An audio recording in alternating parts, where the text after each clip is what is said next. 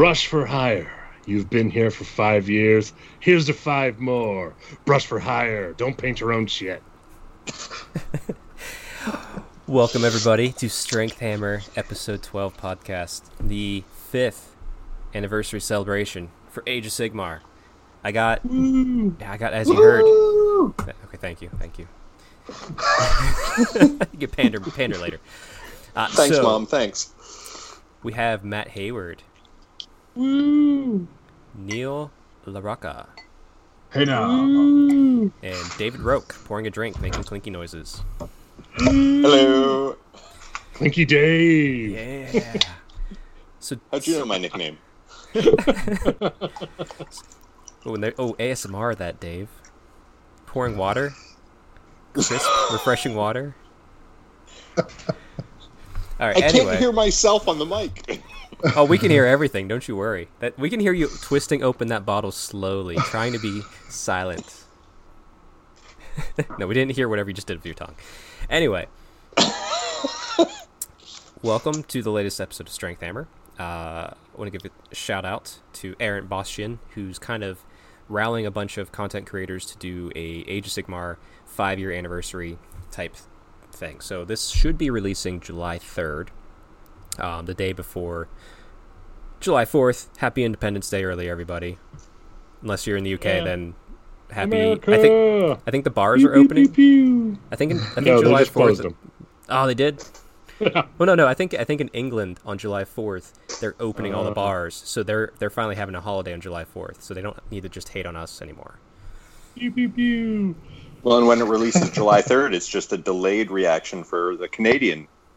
Canada Day is July 1st. Oh, Bunch of show-offs. I have no idea what that is, but it's Canada Day. It's So. Canada Day. All right. Well, I'm looking forward to, if you're listening to this on release day, having a nice light beer in my hand, shooting off some fireworks, maybe some target practice, everything American, riding some bald eagles. Yep. Hell yeah. I can't. My bald eagle should be in here by Thursday, and my fully automatic bazookas should be in Wednesday. That's See, I ponied up this year. I went for the full tank. I'm like, I'm just buying a tank. Let's just go for it. That's next year. I'm on the waiting list. Okay, I got The minute that annoying neighbor complains about your fireworks, you just unload. Shooting fireworks out of the tank. It's gonna be great. I have one of those nice. I have one of those nice Abrams, all reserved with the special speaker upgrade, so I can play the ba-dun, da-dun, da-dun, da-dun, and then boom, just. What skin did you get for it? Did you go classic camo? Did you go I went tiger stripes. I went mirrored chrome. Oh, okay, all right, cool. Mirrored. Man. Yeah. So That Color shift disco ammo. ball finish. yes. Yeah. Before that happened, thank you, Aaron Bostian, for the work you're putting in to get everyone, content creators, organized to all kind of celebrate the 5th year of Age of Sigmar. So. There is other things. I'll try to put them into the show notes below. Links, at least a link to the schedule, so you know where to find everything. But yeah, so let's before we get into our main topic, talking about 5 years of Age of Sigmar, we'll go through our usual hobby progress and fitness tracking. And I think we're gonna start with Neil this time because you've had a lot of hobby progress these past few days.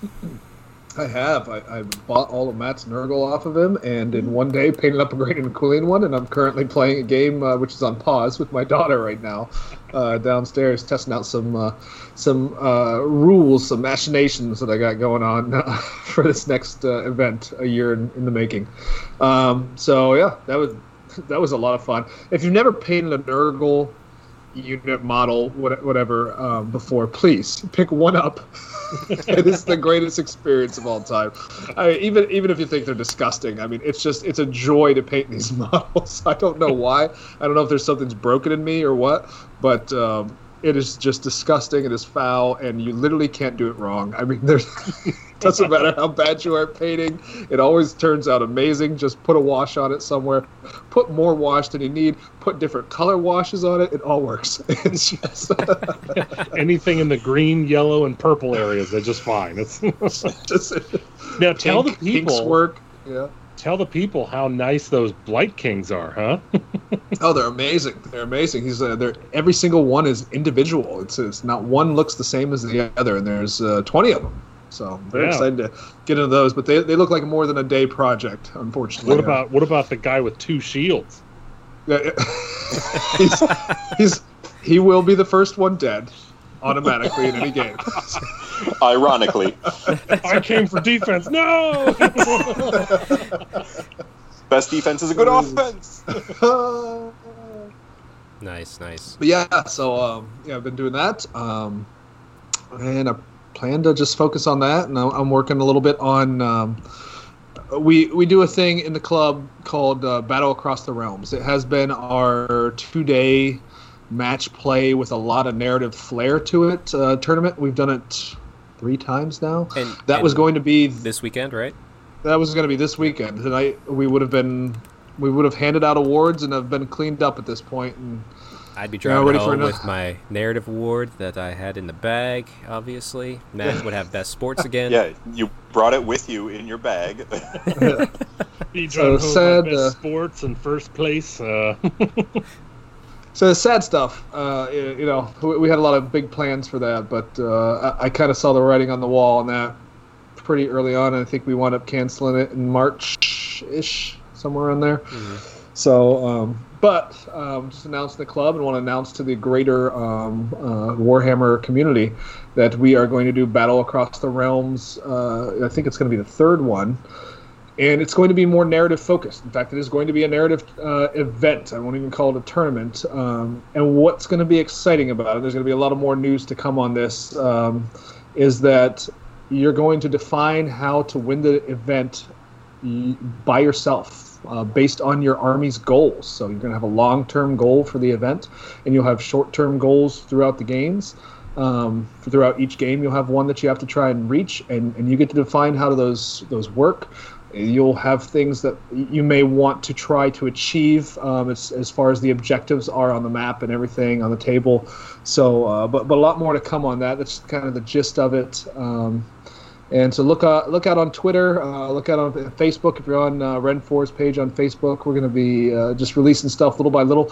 A lot of play testing still has to go into this, so it's the early stages. Dave, Matt, and Chuck are all consiglieres on this and partners, and are helping me out trying to iron this out and figure out how exactly we're going to do it. So early days, and I'm planning it maybe for the springtime of next year. Hopefully we're out of the woods at that point and we can do all this stuff without having to worry about plans unfolding or anything like that. So that's why I'm going to put this almost a year off and then hope that we're fine. And then I plan to do another one in the fall. And what the other exciting thing about this is you'll choose a character that's between 5 and 8 wounds, and this character can essentially get better. He can level up, so to speak. But the other thing is your armies, your accomplishments will, at the end of the event, be written into your narrative for the next event as well. So those kind of go from event to event to event, so you can watch your army kind of grow, kind of compete, kind of reach their goals, not reach their goals. And it's going to be done in a Triumph and Treachery style, so it's going to be multiplayer. There'll be 3 to 4 players on every table, so just a lot of camaraderie, a lot of hopefully, people talking to each other, having a great time on the tables throughout a 2-day event, probably 4 games since it is multiplayer. But so a lot of fun things coming. I do have to say real quick, Neil, going to give you all the credit where credit's due. And you were doing this as a competitive event with the original Battle Across the Realms. But when I think of the best tables in the U.S. Age of Sigmar scene, obviously number 1, Steve Herner. No one's ever going to top the amazing work he does. Those are gorgeous tables to play on, and they kill you, which is great. 2 and 3, I'm gonna put it as a tie because I've only ever seen pictures. But your tables that you've created are very narrative themed and like robust and full. And then the tables at NashCon, same sort of thing. So like best narrative tables, I guess I should qualify, not just best tables, but best narrative tables, because I walk up to your tables and I know exactly what realm I'm in. I know exactly what like my story's going to be just from looking at it, the way you have it set up. So I'm excited that you're doing a narrative event. Like, it's something that I was thinking about doing, but since you're doing it, I can just play in it now. It's great. It's always the worst thing. Is like, I build a tournament that I enjoy, and then I watch everybody else playing it with a single tier. Yep. I'm sure you'll get some games and your own shenanigans, but I'm looking forward to it, and yeah, I'm all for it. So I can't wait. I want to add a little something to go along with Neil. You specifically mentioned that each participant defines how they would be a winner of the tournament. What's important to me as someone who I don't jive well with that competitive tournament atmosphere, just because I'm terrible at this game. But I think what's really important is if there are 32 participants, there can be 32 people going home saying, I won my tournament, which is 100% true because each person defines their win conditions. And my win condition and yours may not be incompatible. So you and I can both win the tournament or the event, whatever. And I think that's important to me, knowing that whether or not I succeed is in my hands, not yours. Right. It'll be interesting to see what people come up with. So another, we're getting into more than nitty gritty, and stop me, Chuck, if this is getting too much. But no, go ahead. So the other thing we're going to do with this is I want people to think of this almost like a supplement to play Warhammer with. So when you pay your entry fee to the event, you're going to be getting back the Battle Across the Realms rules supplement. So it's going to be a binded book of some sort. Haven't figured that out just yet, but it's going to have all the rules for the event, and then you'll have to write a narrative for your own army, and you have to send me pictures of the army, fully painted, of course, in as well. And we're going to take all of those narratives. We're going to put those into the supplement as well. So let's say we have 32 people who come. Inside of this book will be 32 narratives for everybody's army. And it's going to say what their long-term goal is. So you're going to know, how people are trying to win their own event, essentially. Now you won't know what their in-game goals are. Those get to be kept secret, unless you want to try and figure those out. And there's rules that go into that. But anyway, the book itself is going to be an interesting adjunct to, I hope anyway, for the way it turns out. And again, something that's going to grow. So when I say, you finish this one event, you move on to the next one. When you move into the next event and your narrative grows, you can include everything that happened in last tournament into your own narrative.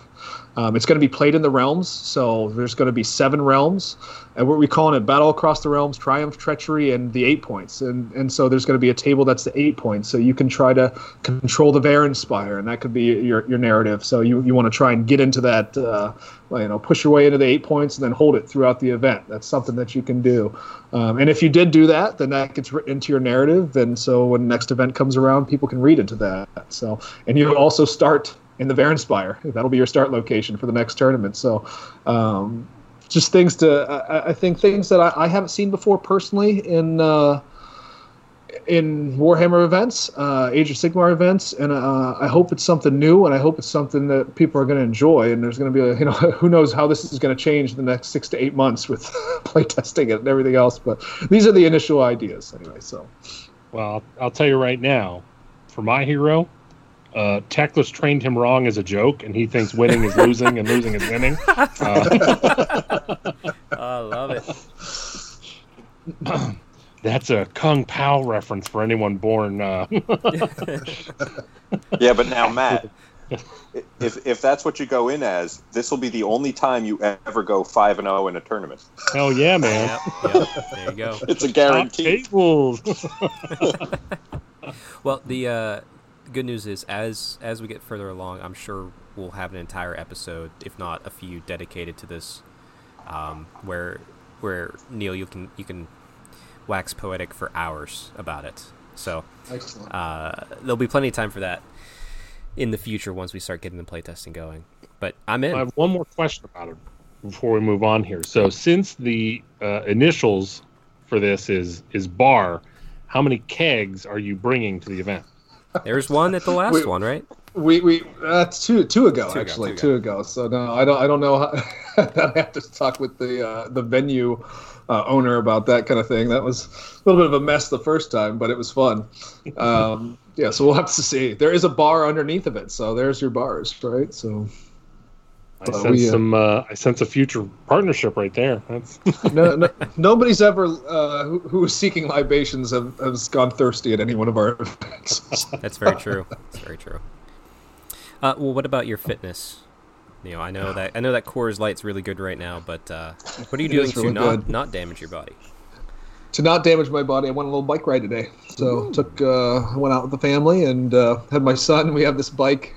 You can attach another wheel to the back, and so my son is 6. He's still not quite mastered the no training wheels bike, so he sits on the back of that, and he can pedal and help me out, and so we both kind of go around together. So that was a little bit interesting going uphill with him back there, especially when the seat wasn't my height; it was set for my wife. So. It was significantly shorter than I am, so that was some interesting. That was some good exercise, is what that was. That sounds good. Yeah. Let's go to maybe potential permanent host of the show, or just sparing guest, depending on if we leave him in the dust or not. Whenever he decides to be late. That's fair. Dave, what's on your hobby table? On my hobby table, I've got some of the delightful terrain that was donated to Ren 4 by a couple of gracious fellas that have come up from Columbus for our tournaments. So I'm working on some of the Ren 4 terrain, which is obviously going to be a big part of the whole tournament or event scene. So that's been keeping me busy, and I have yet to get the A-OK from Neil to say, hey, this stuff's fine, but tough luck, it's getting painted this way. So that's been my hobby focus of late, and trying to wade through Neil's grammar on the drafts of this bars stuff. I can barely speak, much less write things, so... Player to dice roll, or have more dice. Yeah, Yoda would write a clearer event document there. So. He's not wrong. Neil, it says here the player has to eat the table. A couple Coors Light in at that point. I don't remember. That's what I wrote. Has ruined me. Well. That's great, but as a potential permanent host of the show, what are you doing for your fitness now? You have to do something. Well, so I'm still I'm on the Weight Watchers. So that's right. You're keeping an eye on those. Your power keeping level an eye diet. on those points. I have been power level diet. There it is. I had not done enough this week because the weather has been not cooperating, and I have also been not cooperating. But today I went out in the 700-degree heat and 200% humidity and mowed the lawn. So it counts. It felt like 3 or 4 workouts today. It was awful. How big is your yard? How long does it take you to cut your grass? Before I judge you here. 45 minutes. Okay. All right. That's a cardio. I'll give you a cardio. It takes me an hour 15, Dave. That's have a friggin' kill in there. That's child's play, Dave. It takes me an hour 15. But Neil, that's an hour 15 with you chugging beer. So that's I go in straight lines. That's easy mode, Dave. Yeah, it's harder to mow your lawn in swirl patterns. There, Starry Night.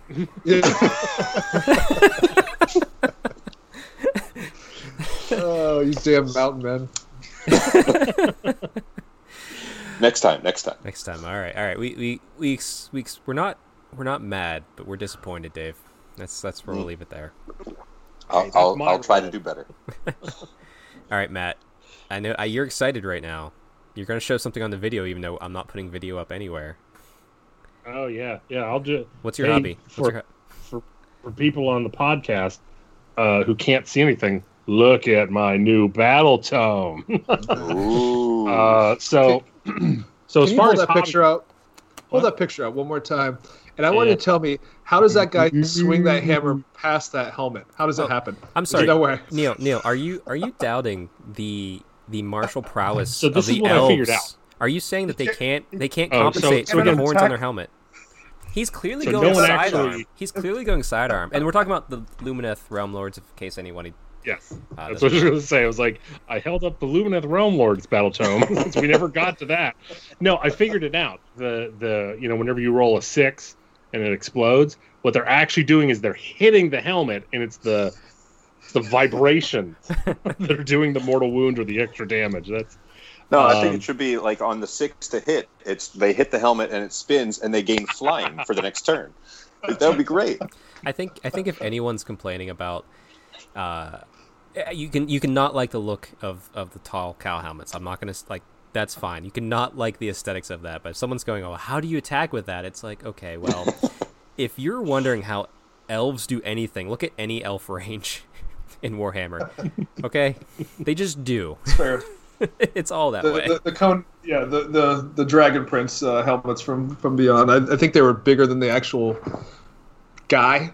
Yeah, not to mention like the dragon, the lances, where it's like, this has to be some sort of magical metal, because if this was just like basic, even like steel, it would just not. You couldn't hold it up. no. Well, and go ahead, Matt. I am interested. I am tempted to wait for the Stone Guard to come out and give the croquet mallets to the cavalry and come up with my own new Blood Bowl. I will say, and I need to come out publicly because I have been fairly critical of them. After perusing pictures of people working these things on Twitter for quite a bit this weekend, those spearmen and the archers, they are just gorgeous models. I mean, there's no denying that whatsoever. The horses as well. I've been a little bit not critical so much of the models and the horses that it just wasn't what I was looking for, but they're gorgeous as well. I can't say a thing about them, so it's great. So my Maw tribe thinks they look delicious. So that's so that's I ordered 2 boxes. Now I made a mistake and ordered one of the boxes with the White Dwarf. So box 1 came in today. Box 2 will come in Friday. So because the White Dwarf. Well, again, it has the rules for them in the Warcry. Yeah, it's true. Yeah.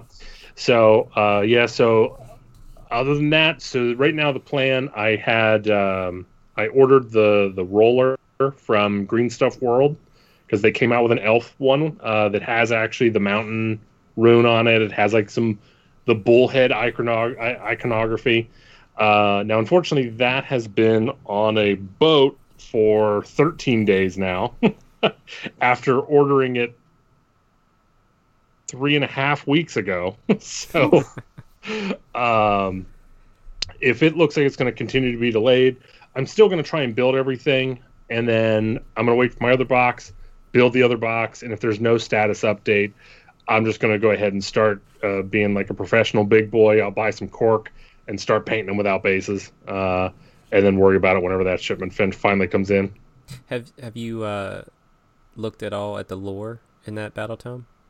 I just got it today, and today has been very busy. Okay. I was going to read it. Like I was going to okay, from this time to this time is just book time. But then a buddy of mine was asking for help in an MMO, and I decided to took 2 hours to write a guide for him. So that's fair. I just think this was hilarious that Chuck said, Matt, have you read the lore? And when you said no, he covered his mic, and you could see him screaming obscenities. It was terrible. Oh, yeah. Yep. His eyes are still bloodshot. Listen, once you go Kane, it just infects you, Well, any other hobby outside that, or do you want to tell us about your fitness? I don't know. Did I talk? I think no. I talked about the only real hobby I had last time was painting the Stormcast from Dreadfane. Other than that, I got rid of probably close to 18 to 2,300 points of Nurgle. I unloaded I unloaded that hot garbage. Good. Now, to be fair, whenever the next Battle Tome comes out and it's half good, I'll probably restart the army. So, as far as fitness goes, I had a piece of quiche this morning. Does that count? No. Is that No. How violently did you eat it? Did you burn more calories eating it than? no? So as far as that goes, I been kind of keeping the course. Been trying to reduce fried foods and whatnot. I bought like a pre-made salad mix, so I've been having that for my lunches. Of course, the salad dressing I had was also probably about a year old, so that made me pretty violently ill for a couple days. But that's another way to lose calories. Yeah. I'm not sure we put that under the realm of health. Yeah. That's not... Hell yeah, man. Better out than in, right? Well, there is something to be said about not going backwards and maintaining is still progress. So if you aren't slipping back and you haven't put on more weight, we'll count that as progress.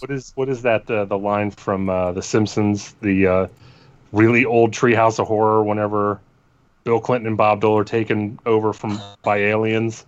It's I plan to go backwards, not forwards. Upwards, not forwards, and forever twirling. Go ahead, throw your vote away. Oh man, yeah. The two resident Simpsons guys. Oh man, That's right. Yeah. So I said, I mean, again, eating healthier and I didn't gain anything, didn't lose anything, but that's always good. Yes. I mean, it is. What do you want from me? Well, no, it's a shock that I didn't lose anything after my week, but hey, it's... Well, I guess as for me, my hobby, I also picked up a box of the Lumineth Realm Lords, but I read the lore, unlike Matt. Actually, it took me about 2 hours, 15 minutes to get through the lore, and it is some of the best lore I've seen in Age of Sigmar to date.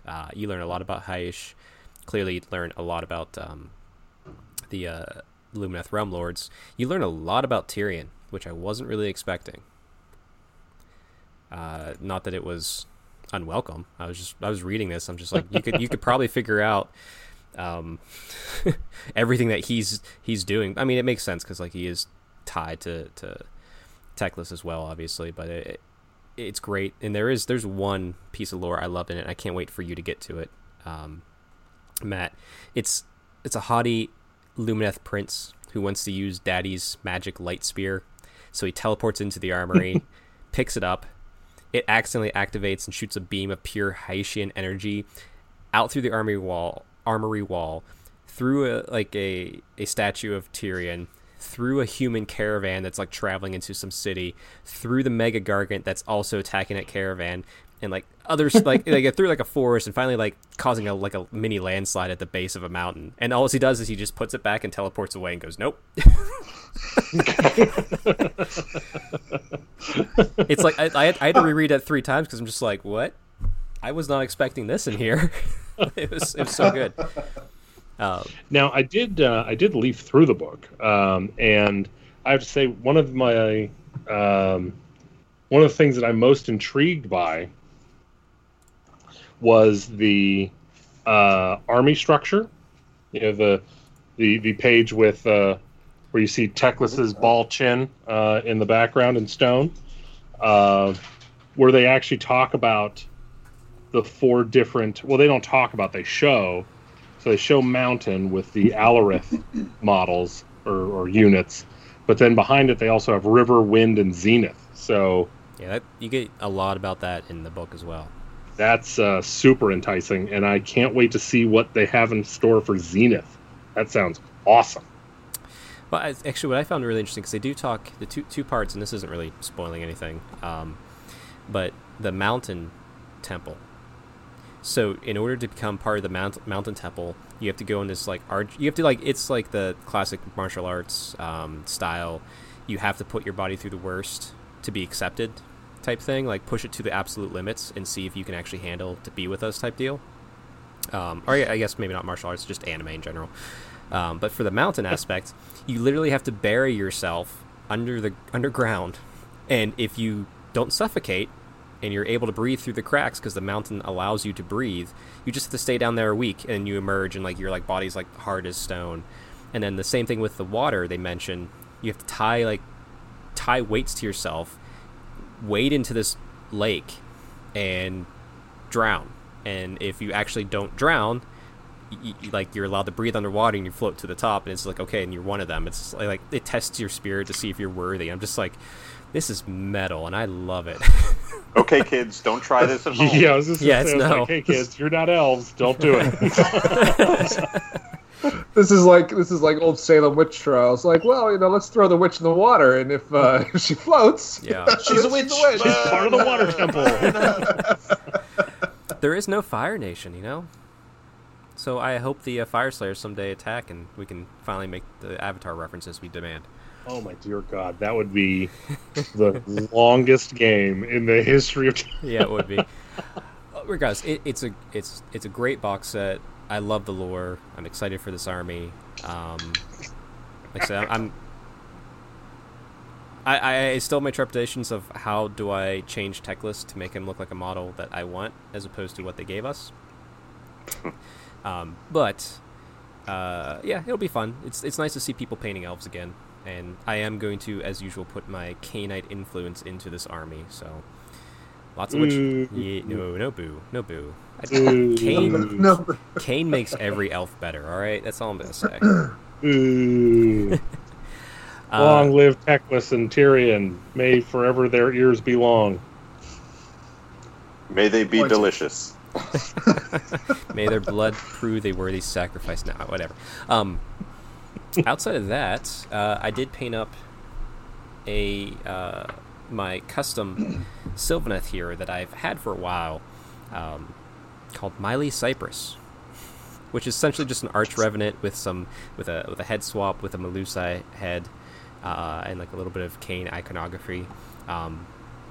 I got to write her lore still. I put tidbits of where she's going to come from and like some of my Teyrathi lore, but I'm going to write that up probably sometime this week. Not that I plan to play the Sylvaneth army anytime soon, but I just got to have my heroes built and ready just in case I just decide to go, next spring, pull out my spring-themed Elveneth, take them to Battle Across the Realms, and just play Dave and just constantly make this pun over and over again and ruin his day. By the way, my wife loves that name. I can't take credit for it. It's one of those things like whenever it was said, it was too perfect to not use. So there we go. I'm trying to think. That's pretty much been my hobby. I haven't built any Lumineth yet. I'm gonna get to that later this week, but we'll see. I need to rework my lore and figure out my color scheme before I really start diving in. As far as what's that? I gotta say, I'm sticking with the cover boys. Normally I like to try and find my own, but not to get too deep. I like the Iliatha Temple, and the bits we saw early on in the Warcom articles and everything like that they talked about magical cloning, which I really liked, and I have some good ideas. And the art for the color scheme was like this eggshell greenish blue and yellow and red. It looked really interesting. And in the book, their armor's white, and they have like yellow and red robes. And I'm just like, okay, hold on. Well, I don't want another just like white and red army because I have that with my Khorne and my Stormcast technically. So I was like, okay, let me switch that up. And then when I read your dwarves. Oh yeah, my dwarves.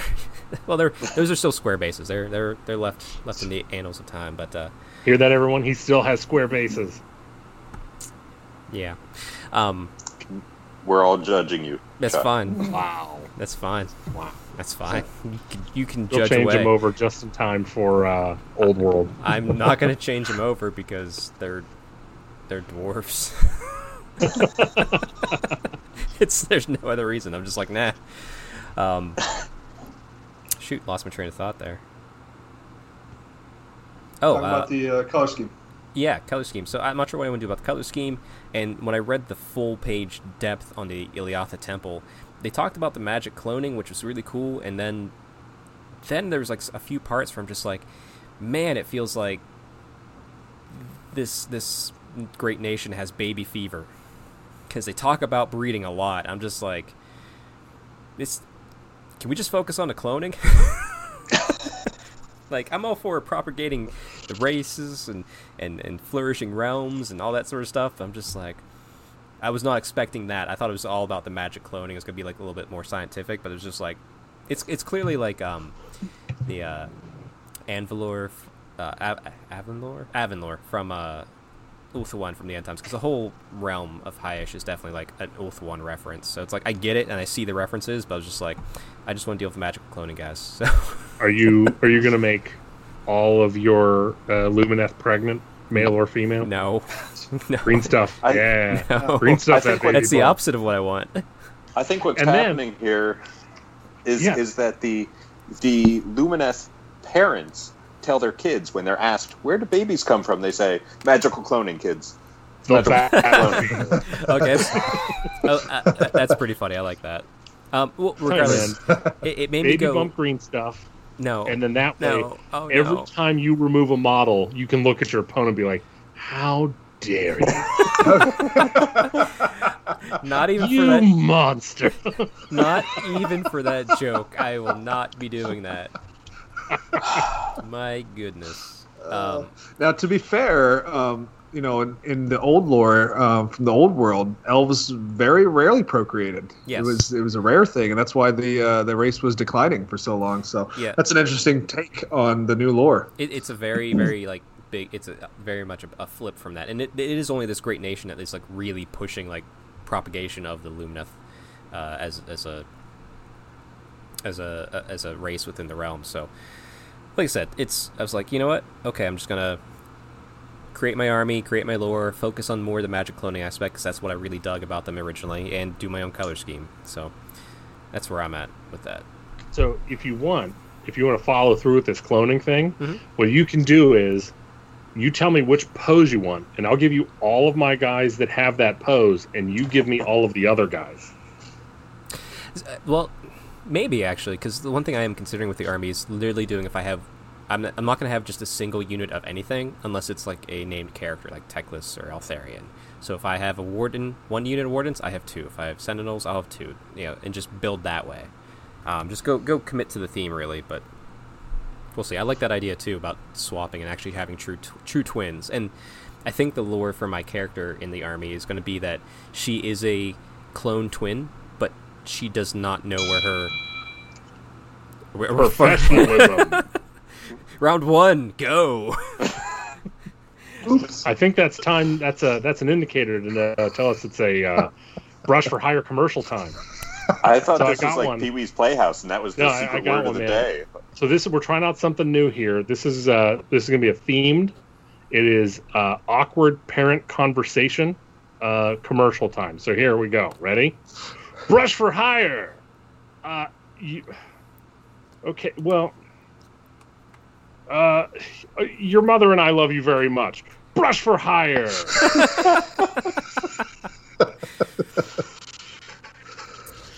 So yeah, I'll talk about my Lumineth lore at a later date. As far as fitness, I'm still doing CrossFit. All right, there we go. We're all caught up. How many kilos are you lifting? I don't know. I'm still using pounds mostly. I haven't shifted. How many over. stone is that? That's getting. Oh, Ooh, there it is. what is it 22? It's 20 14. It's 22. 14 pounds to the stone, Okay, 14 to the stone. which is the worst thing ever. Yeah. 14.3. That's Yeah. It's terrible. Why not just find a 15-pound stone? I don't understand. Because Maybe they were 10-pound they stone. were weak. They were weak when they found that stone. They're like, this is the heaviest stone we can pick up. This is the unit system that uses horsepower to measure energy. Come on. Let's just hook up that standard horse to the machinery. He's not going to like how we hook him in, but he'll take it. Yes. Continuing CrossFit, back at the gym. I'm lifting many stone, tons of kilos, more pounds than you can imagine. I lift 1 stone, and that stone weighs 400 pounds.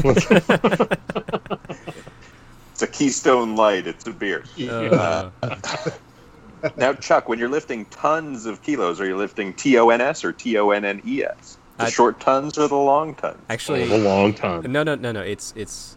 See, I'm trying to be a Instagram influencer, so it's TUNZ tons. You got to hashtag that. Tones. Now David's me now. Yeah, if my eye explodes, Chuck, it's on you. All right. Yeah. My phone autocorrects all my words to add a U after all my O's. Every word begins with a hashtag no matter what. Anyway, so tonight we're celebrating the 5th anniversary for Age of Sigmar. So I think we've all been around since near the beginning, if not the very beginning. I know Neil, me and you, we came over through the end times, correct?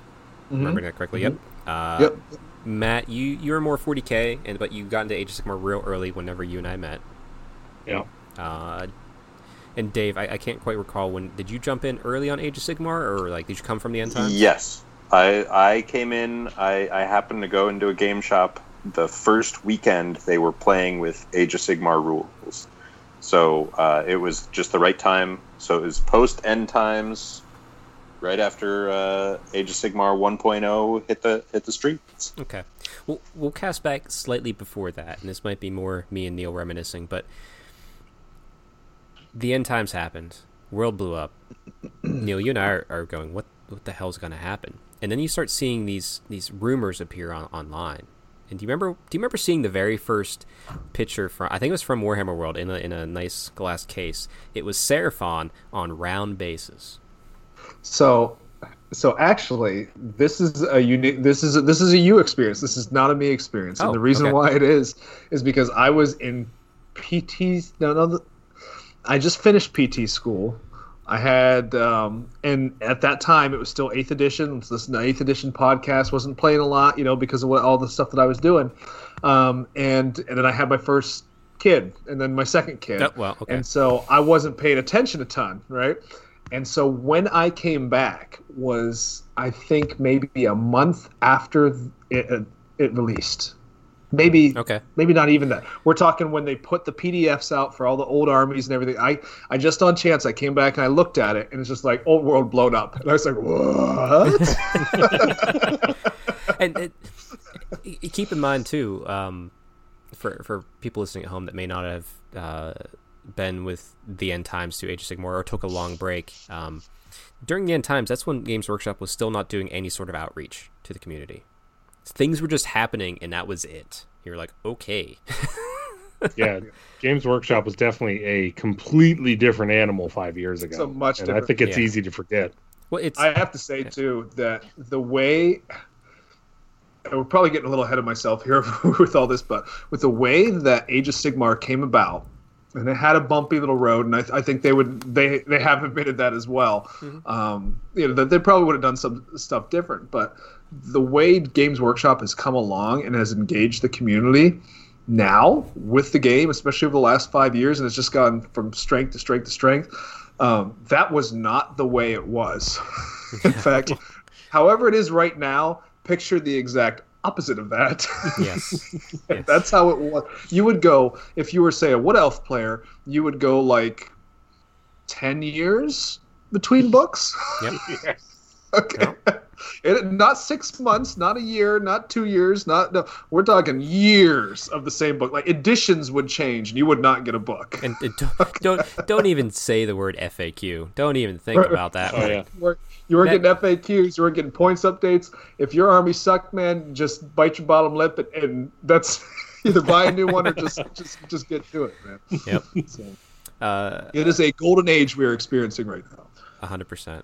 Well, I remember that very first image appearing, and knowing it was all I knew was rank and flank square basing, and seeing that image that first time, it was very much a moment of up until that point, I heard the round bases. I'm like, they'll never do that. That's gonna be stupid. That's awful. Leave that for 40K. Then I saw the image, and I was just like, you know what? That doesn't look bad. It was like it's exactly. I mean, it's like a lot of things. Like, I mean, we've all done it with models. Heck, I might do that with the Techless model. I might get him and be like, or Matt might get him and build him. He looks good on a square. And I'll just not on a square, but like sometimes pictures do not do it justice, or until you physically see something, you don't fully like. Looks different in person sometimes. Yeah, and it was kind of like that with that picture, because like in my mind I saw my high elves at the time on rounds. I was like, nah. Then I saw the Seraphon. I'm like, that's really good. So let me ask, as someone that didn't really get the opportunity to play Fantasy, how much time had elapsed between, hey, the world blew up, to, hey, here's Age of Sigmar? Well, that's Three and a half years. No. It was. I want to say it was less than 3 months for sure. It was definitely at least a month, but like. Think about quarterly and all that stuff. It wasn't too long before we started seeing hints about things, and then I think when Age of Sigmar released, because we got tidbits in the White Dwarf, and we got the first Stormcast model, which was fun weekend when we got the Stormcast model in the White Dwarf, because everyone picked it up and started painting it. There were so many different takes and it looked so cool. And then the game eventually, the first original starter set dropped. I picked it up day one, and they also had the. It wasn't like the base rulebook, because the rulebook was just the 4 pages, and that was literally it. But there was like a kind of like a battle tome. Like it had a little bit more narrative in it. Had some battle plans and stuff you could play in it that came out with it. And then that was it again for a while. Like it kind of was very slow to pick up from there, and it was like as we all know, it was kind of a rocky start for a few months. And then community people started stepping in to develop points, and so we weren't just kind of figuring out and guessing how to play. And then we got all the free rules, which and looking back on it, this Wild West time within like this first year of Age of Sigmar was fun. Like you had the crazy rules. People were trying different things out. The community was really together because we were all we had to figure it out with. Yeah. For me too, like when I'd been in this hobby for a long time, but I hadn't engaged with anybody really outside, just sticking in the basement, whatever. But when this came out and the rules were so wide open, and it wasn't just the rules were wide open because of how it happened, whether for good or for worse, the community was wide open too. Yeah, you didn't feel like you were going out into something that was fully established. It gave me personally the drive to want to build something in the community, build a gaming club, build whatever. I mean, there wasn't anything there to be built, so there was an opportunity to kind of grow something from literally the ground up, from day one. So which is amazing. So. Yeah, actually, that's a good point to bring up too. When the world blew up, and Age of Sigmar rumors started coming up, so did the community. So many people left. They didn't want anything to do with it. They were mad, for whatever reason. That there was such a small handful of us, especially on Twitter, that's kind of where, like you said, like I started engaging with people on Twitter, because I would be showing up with my Khorne and Stormcast army from the starter box, trying to get people to try this game, because it was kind of fun from the starter box, because that was a balanced box of models. But like no one wanted to touch it for months. I'd just show up alone and sit and talk about it, and people would ignore me and play 40K. So, I would engage with people on Twitter, but like that small group on Twitter that formed, like, was really, really cool. Like so many diverse group of people, different views and all that, just going like, how do we make this game work? How do we help each other and do all this sort of stuff? And really we developed a very core set of values as a community at that point that, as people started... Only the faithful. Yeah, exactly. But as people started coming back later, as we'll get to, people came in and just adopted those values as well. So it was a wild time, but I think it was probably one of the best things that could have happened to the community. Yeah. And the game. This is a better game than old fantasy. Sorry, it is. The nice thing about it too, with that mass exodus, I think the people, like you're saying, Chuck, like I started to get on Twitter as well and try to engage with people. Met you on Twitter. I mean, And even the people so the people that I used to listen to on the podcasts and things like that, like Heelan and stuff like that, they're out on Twitter, and I would start engaging with people out there as well, and whereas I probably wouldn't have beforehand. Yeah. It just felt like the gates that were up or were down were now up, and you knew that everybody who was still in this game was pushing it, wanted the same things, wanted to experience the game with other people. Yeah. There were. The gatekeeping, so to speak, had just been wiped out, and just everybody just wanted to engage anybody who was just interested with it. I would go to the game store that I went to, and I'd bring 2-3 different armies, and I'd just sit them out there, and I'd sit there for 5 hours. Yeah. Just like something. I'm like, here, pick up my army and play with it, whatever, and I'll show you how the rules work, So, But yeah.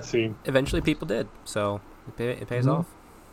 And a big round of applause too for everybody who all the content creators out there in the early days that really pushed South Coast the GT. boundaries. South Coast GT. I remember trying to teach Dave the South Coast GT rules way back in the day too. I'm like, here's like they got this point system, and it kind of works, Let's not forget early on there was MoComp. Mm-hmm. Yeah. And then he also brought in his MoComp, which was a point structure, also brought in War Machine and Hordes battle plans, and that's when people in the community started realizing this wasn't the old edition of 8th edition fantasy where you just try to kill each other and you win. This was an objective-based war game, and as soon as you figured that out, it became so much more fun than fighting in the middle. But then South Coast GT, which ultimately that became the basis for the true point system in Age of Sigmar 2. Mm-hmm. What was the system before that? Because I know there was one system that we started using, and then South Coast GT. MoComp was the first, and then was it Azir Comp? Yeah, I don't remember. Mm-hmm. Yeah, there was one out of the States, and then there was South Coast GT, and I liked. Personally, I was a big fan of South Coast GT, which was modeled off of MoComp. So. Yes, yeah, we definitely. I think everybody went to the South Coast after that, which is why, like I said, GW used that the basis for their points. So the one thing I never understood about these things was people would talk about the difference between a point system and a pool system, and I could never understand how those two things were distinct for the life of me. Well, so what it was, is how many models you can manipulate while you're in a pool. It was very anti-horde meta. It was very so Old Fantasy had a system of where you paid points per model. So if I had Spearmen were worth 8 points a model. Now we have Spearmen in points per 10 models. So the minutia of and then you could add shields for +1 point, right? So each model went up +1 point. Now, mathematically, it doesn't make too much of a difference, right? That's my answer. That's what I keep saying. But the thing is that with the characters as well, you build your character, and each shield that you put on, there wasn't a limit for artifacts or anything like that. You would just pay for the artifacts that you put on them. So a shield might be 10 points, and this sword might be 50 points, and so there was a little bit more minutia in the list building than what there is with a pool system, although that's arguable. I feel it takes a little bit of the math out of it. So you're talking about the resolution of it, the granularity is the difference, right? Because I mean, ultimately with Age of Sigmar, it was this unit is 10 points or it's 10 pool choices, and it's like, how is that different? I never understood, but I started with Age of Sigmar, and like you said, Neil, you were trying to show me how the SCGT points work. It was all new to me, so I don't know. I'll tell you though, I was this week I was actually looking through my old Grand Alliance order book, and I'll tell you what, I really feel like people didn't give the no points an honest try. Well, I mean, that is technically still open play. You can still do that. That's true. Yeah. But at the time, I mean, it was basically someone just was, went out on the internet and just did the most sacrilegious thing you could think of. And it was no, it wasn't competitive. And I don't think they intended it to be competitive at first. And, but but it was really fun. I mean, I remember playing open games with you where it was just like, okay, I'm gonna put down 30 Thunderers, and you'd be like, okay, fine. Yeah. we just kind of guessed, yeah. I played a lot of those games early days too. I think the hard part about it and why I was pushing like SCGT and that kind of stuff early on, even though a lot of people hadn't heard anything about it, was that open play almost requires you to have a very off-balance game first, and then you can kind of figure it out. If you're playing just a buddy, you're like, okay, well, that didn't work. Yes, yeah. That was way off. I think there's plenty of those games. Next time do this, right? I think that's one of the things is tough. To play open play, aka original Age of Sigmar, you have to actually have a very good understanding of your army and your opponent's army, and you also, again, dipping into narrative a little bit, you have to have an understanding of what the game is there for. Yeah. Because if you're just going to keep going back and forth of like, oh yeah, well, I'm going to put this on the, you'll have a Age of Apocalypse game going on here in no time before you know. Yeah. Well, I want to do a quick thing really on before we start moving past the early parts of this. Matt, you'll remember playing in this, and Alex, our Russian spy friend, did as well. It was the first true tournament for Age of Sigmar thing that was kind of released, and it came through Games Workshop's official channels. I got it from my friendly local game store. It was called the Trials of the Ogihear, Oighear, and it was run at Warhammer World. But they put out the pack, but like they didn't really put it out because, like I said, they didn't have a community team. So I think it was just the three, maybe there's one or two other people playing this with us, Matt, at the old club location, where we had an army.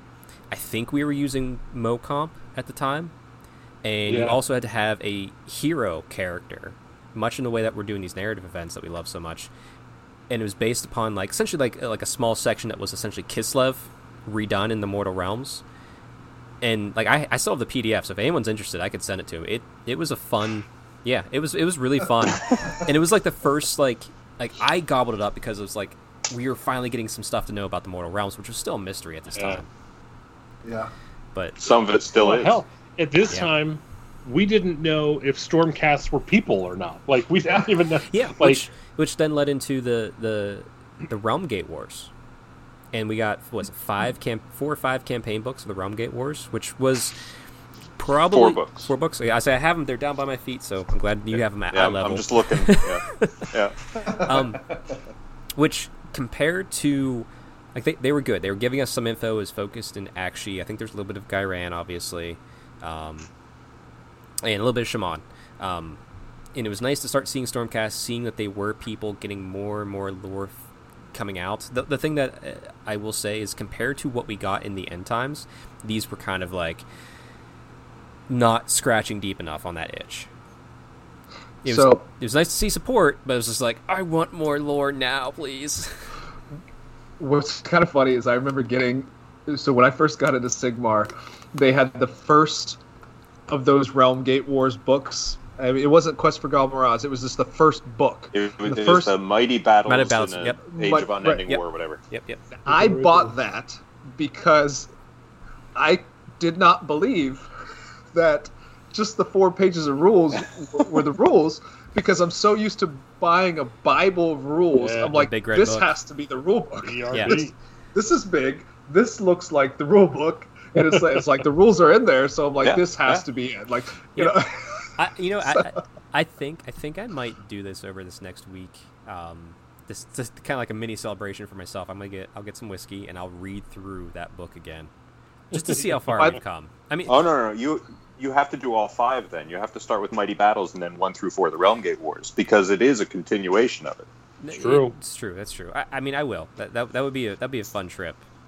Just to go through those again, because and the thing is too, like, even the writers at the time, they weren't given much to go on, because I think GW was still figuring out what they wanted to do with it, and like, I don't know if they were expecting it to just be dead on arrival and like no one to care about it, but then this small group of just like, it's like, no, go, and they're like, okay.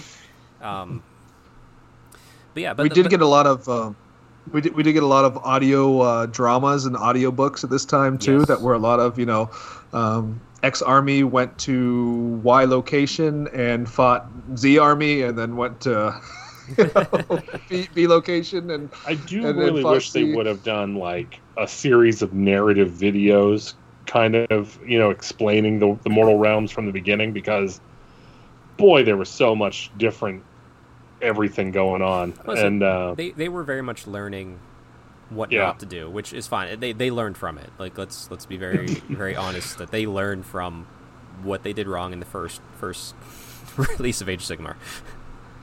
I will say too, they so the opportunity to grow with the realms. I know a lot of people were upset, like, there's no lore to it. There's no, but again, like, we all got to be a part of building that. I don't know if you guys remember the was it called the Summer of War campaign? Actually, that's next on my docket here. That was the year after, called the Season of War. Season of War. And it was right after the Realm Gate Wars campaign books ended. And this is where the community interaction with Games Workshop really started happening on a level that was more than nothing. Right. And then I'm gonna open up the folder here. I still have all these. Like I said, I keep everything. And like I said, so Dave and I played through all these scenarios, by the way. So that's really when we really got to playing a lot, Dave. Yeah, this is where the Season of War is what brought Chuck out a lot, because he and I were playing at our local Warhammer store, and we were recording those wins like nobody's business. And is that actually South Coast GT points were in full use by pretty much the entire global community at this point. Yeah. I was running a club. I actually at not my local club. We were playing games out there and doing that, but we only met once a month. But a second store near me, I was running weekly nights playing this, and we had people just loving it. It was really taking off, and I'm not sure if you remember, I have, like I said, I have everything saved, but there was one time when Death was ascendant, like Death was scoring more victory points, so they put out this thing like where Nagash gave favors, like, and then there was one for like Chaos, just super cool. And we were fighting over something real. There was the 3 cities, the Living City, Greywater Fastness, and the Phoenicium. They were who's going to control it. So all 4 factions were fighting over it, and it Order eventually won today over everybody else. I think mostly because there was more Order armies just to choose from. Yeah. But it wasn't like Stormcast was still huge at the time, I think. Yeah, it wasn't a blowout. But like, I think this is where things really started. Like the traction, like the wheels finally stuck, and we were getting moving. Now, Chuck, you've obviously got a timeline in front of you here. When was their first FAQ dropped? I don't have a full timeline like you probably are imagining. I have all my folders from all the events I ran since this began, and just all my file dumps. Right. So that's what I'm looking at. So nice. I'm not sure on that. Because I think that was a big thing locally to sort of straighten some stuff out, because I had heard something's completely wrong at the one place I'd been playing, where it was like, oh no, you can wound each guy in the unit, and that's how multi-wound models work. And it's like, oh my god, I'm never going to win this game. It could be that was official like stuff coming from developers on Twitter, or who knows, or that could have just been in the South Coast comp, and that's just what the community was saying. Like it might have been us FAQing it ourselves at this point. I can't. I remember coming in to the store multiple times to having people argue about, can a unit shoot more than one target, and I like go in every single time like guys, look at the damn rules. Where does it say you can't shoot a second target? And they're like, well, it doesn't say anywhere that you can. I'm like, these rules tell you what you can't do. Yes. There's nothing in the rules that tell you what you can do. Like, it's a negative rule set. Which actually was it was a complete different thing from old 8th edition. Yeah. So like, I know exactly what you mean. It's like, can we do this? Does it say you can't? No. There you go. Yeah, I mean, it was literally probably 6 months of me constantly telling people, like, no, you can, but it doesn't say you can. So Matt, what you needed to do then is say, look, the rules don't say that I can't slap the person with the stupid question, so... That's how we end up getting things resolved. Yeah, slap fights. They get that example. But so it's actually funny. Real quick, hold on. A quick side story. So I had this. I forget who I was talking with. One of my buddies. We came up with this idea that we should go to the other gaming store in our area and just be like real quiet, like walk in Friday, get a table, and then like suddenly we start having loud rules arguments. And then we go, slappies, and then we literally just slap each other until someone goes, all right, you're right, you know. and we were going to do this every Friday until other people started doing it, and then just never go back. Like, start a trend. But just so I know that, you know, there's a bunch of sweaty nerds in a basement somewhere slapping a piss out of each other. But you know, if it really caught on, it would have ended up in the General's Handbook. Oh yeah, it'd be a Nova thing. Yeah. Then Stormcast Strong would be really taken off. I can tell you that much. But yeah, I did like how the Season of War also made Twitter. Neil, you probably saw this too, where we were engaging more because the three cities were set. So Europe was fighting over the Phoenicium, U.S. over the Living City, the U.K. was over Greywater Fastness. So those countries would fight, and whichever faction within that country won is who controlled that city. So it was definitely more of a little bit more granularity to that. So like there was a few times where like U.S. was behind, like Chaos was winning in the Living City, and like, you know, the European Order guys would be like, "Come on, guys, pick up the pace," and it was a really fun. And then there's also like, you know, shit talking too, but it was all in good nature. Now, and what you notice now, too, right now, nothing like that's happened since.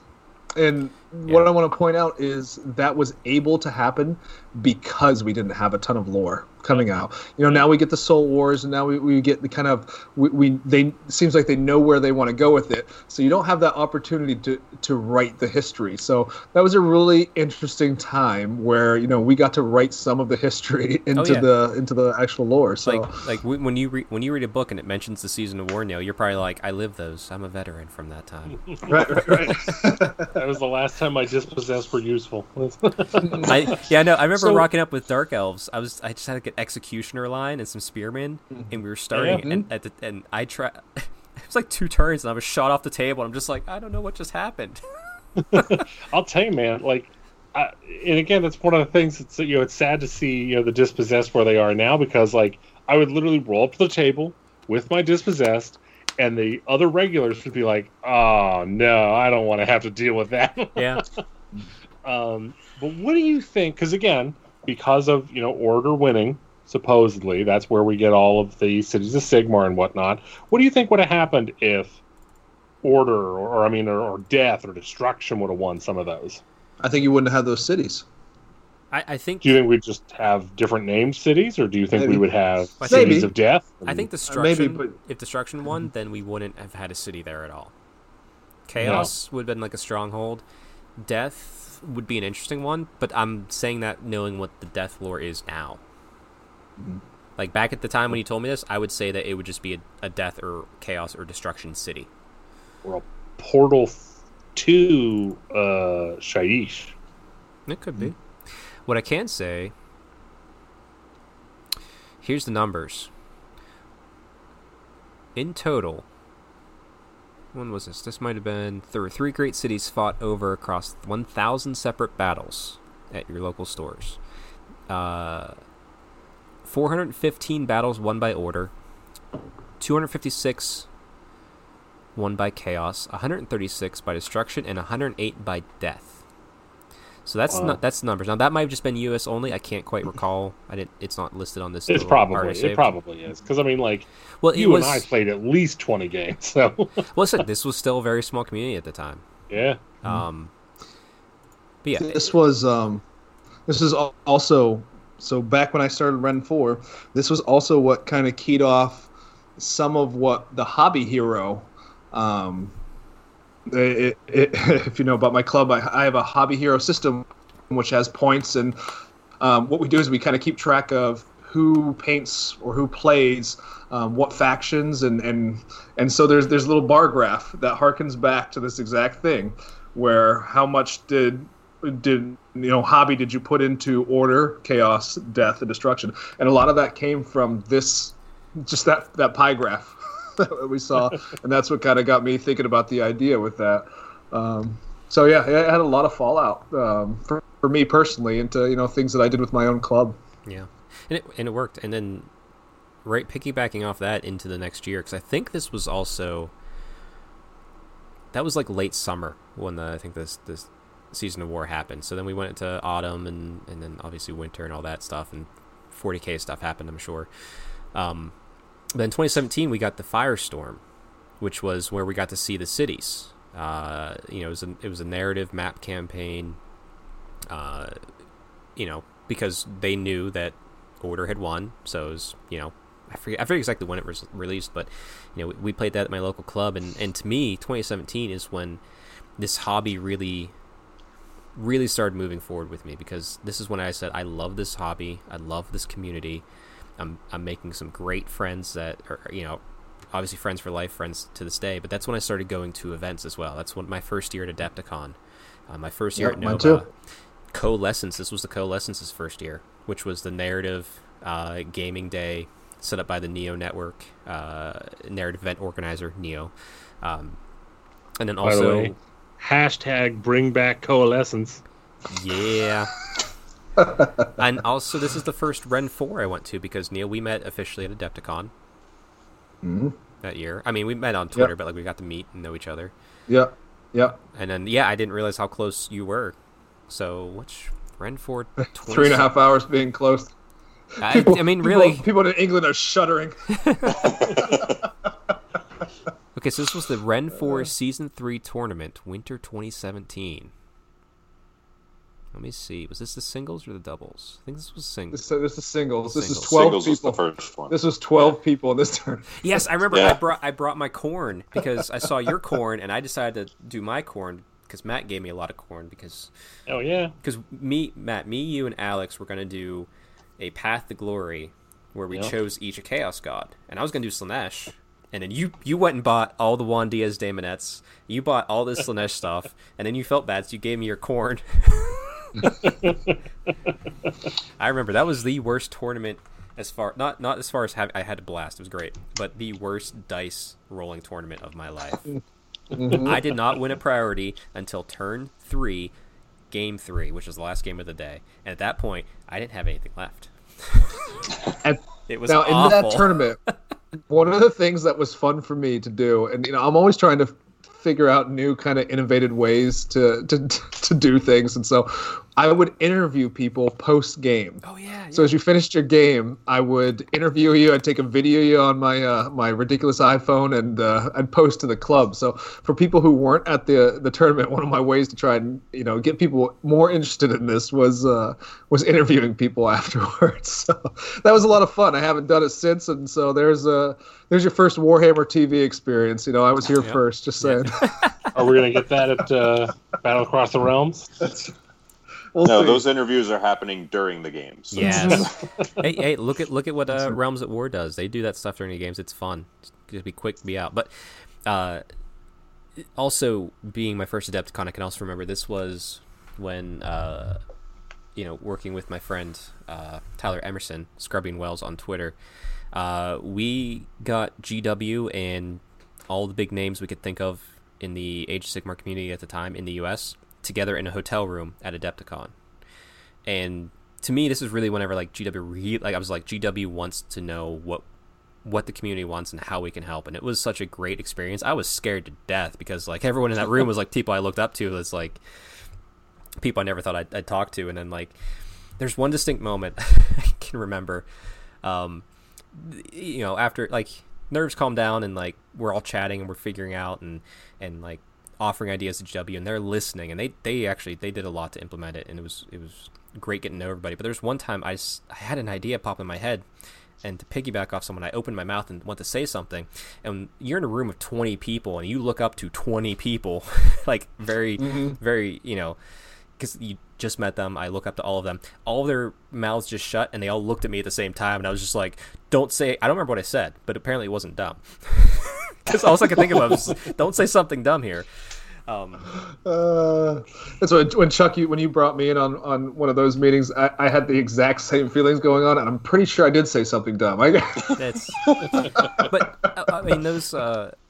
I've continued to set up and help Pete Foley and GW, have those groups gather to help give feedback to Games Workshop, and they listen, and real friendships have developed out of that between Games Workshop and people in the community too, which is just fun to see, because that's whenever we all started realizing, okay, we all just love these games. Let's just make it the best we can. That's all we all care about here.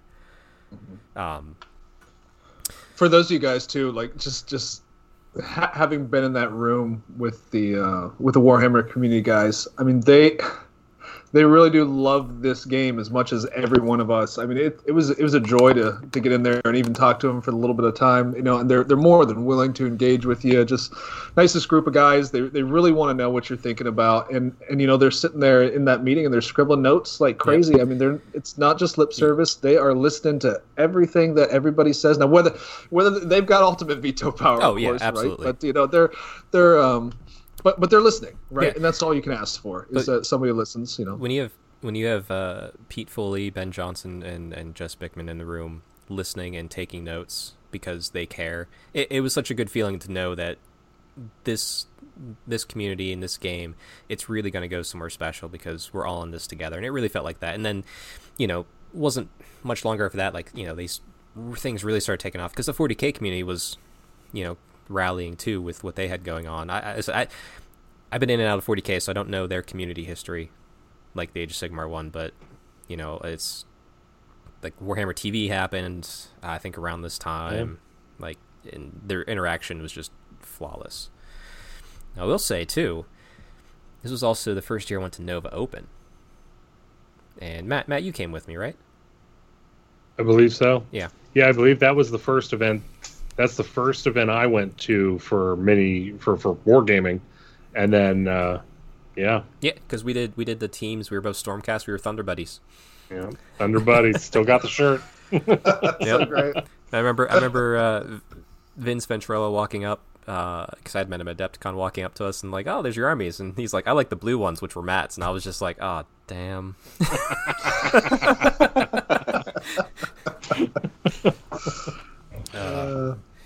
But yes, that's also where I opened my mouth at Nova and was wondering why the GT was allowing unpainted models, which then leads into 2018. Spoilers, where I started as the TO for the Nova Open GT because the prior gentleman, I believe his name is Brian, he ran a fantastic event. Like I said, it's differences aside of whether you like painted or unpainted models in events at that level. He ran a great event, but he was unable to come back, so that's why they said, hey, you open your mouth, can put your money where your mouth is, and I did. Yeah. It was fun. As a quick aside, I'd like to point out that if I didn't have as great of a time as I did at that event, I wouldn't have gone to any others. And, now look at us. Yeah. Well, I was at that event as well, Chuck, and I had a blast, and that was when you ran it as 6 games. Right. Yeah. And and so I had my Order Draconis 6 games, baby. Yeah, thanks, Chuck. 20 minutes of table time for that. Listen, all I have to say is, thank God Matt was with me in running that event, because boy, do you I learned quick how much work goes into any event. I knew running events at the club, but it was a whole new level. And Matt has the best picture, and you should put it up on Twitter. It was the most candid shot. It was end of the day of the second day, and he's like, hey Chuck, look here, and it's one of the few pictures where you see me and I just look upset, I look defeated, the only emotion on my face is please give me a bed and a bottle.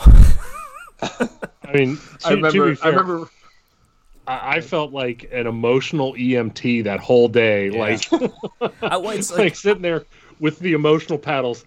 Okay, Chuck, everyone's having a good time. Clear. Yeah. But it was a weird feeling to nothing was going wrong. I mean, Age of Sigmar is a great system, and it's very simple. And all the questions, especially at that time, there was no hard rules question. But I was constantly anticipating something going wrong. So my adrenaline did not stop until that final game ended. So like I remember being up in Sunday, the bar Sunday night with Pete Foley, and he's just like, he hands me a beer. He's like, "Smile, you don't have to do anything tomorrow." And I was just like, you're right.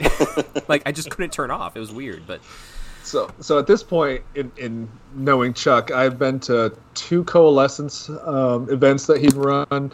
He'd been to multiple events that I'd run. Hangout days in between, multiple Adepticons, and so I remember finishing this game, and I see him over there, like standing next to one of the tables, and Chuck had been kind of perusing the tables as he does during these events, and so I go running up to Chuck. I'm like, "Hey, guess what? This happened," and he just puts up a finger like this, and apparently he's in the middle of a rules dispute. The look on your face was just like it was just all business. I was like, oh, it just ran away. He definitely looked like someone had microwaved his brain and then dehydrated it. Like, yep. Oh god.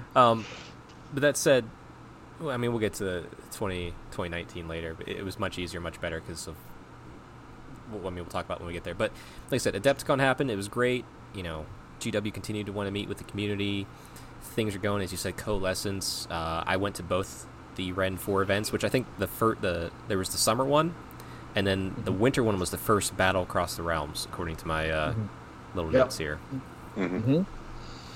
So that was the one that we did all the awards. So all my awards are always random because the way I feel about it is I just don't want the rich getting richer.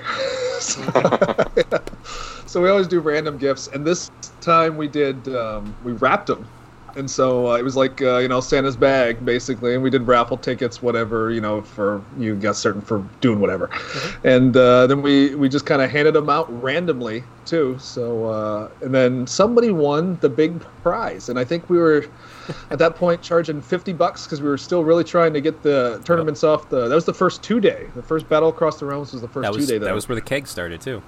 Or was attempted. Yeah. Or was attempted, yeah. That's also where it ended. Yeah. So yeah, somebody won an Archeon. Who was that? Yeah, that was me. My name was randomly drawn. And you had the best part is you had the boxes numbered. And you could kind of tell like what was a start collecting box. And I was just like, did anyone choose one yet? And you're like, no. And I was like, I'll take number 1. He threw it to me, and when I was opening it, I thought it was a start collecting box. I'm like, okay, cool, this will be my next army. And I opened the top, and I saw the chaos symbols. I just started laughing. I'm like, oh my god. And we were really happy to be able to do that. That was a lot of fun. I think we had 20 people at that event, and so we, I always try to have a lot of. I've done different things through different tournaments. Sometimes it was just, whatever your entry fee is, you're getting something, Yeah. So we did dice one year. We did mugs with the Ren 4 T-shirts, logo on it. the T-shirts first one, for the first one, which we need to do again. But and so that year we just did a ton of prize support, a ton. I still have my Ren 4 T-shirt, mug, and dice. Yeah, actually, my Ren 4 mug is my mug I use at home. Like, Nice. it's always there. Now, 2019 for Dave, I can remember because I went in 2017. Well, hold that thought real quick before we go to 2019. We're about to go there, but like 2018 too is also that's when Age of Sigmar 2. We've had Malign Portents, we've had Soul Wars come out, and this is the launch that everyone's going. This should have been the real launch. Like this was a great way to relaunch a game system. And it's still like that. We're still technically in AOS 2. Great rule set, expanded a little bit. Armies are coming out. Everything's just moving and grooving. Community's growing. But it got rid of all the fun rules, like having to complain with Longbeards in order to get a buff. You're right. You're not wrong. You're not wrong. We'll still hold you to that one, Matt. Yeah. Good. Well, You can still complain all you want. I've thought about it. I have all those original PDFs still. I've thought about having like a gaming weekend with some people where we actually use those rules and play like we did, like just to do it. But regardless, all right, we'll shift into 2019 now, and Neil, pick up your story. So I've been convincing Dave, having been to, was it 2019 was your first, Dave?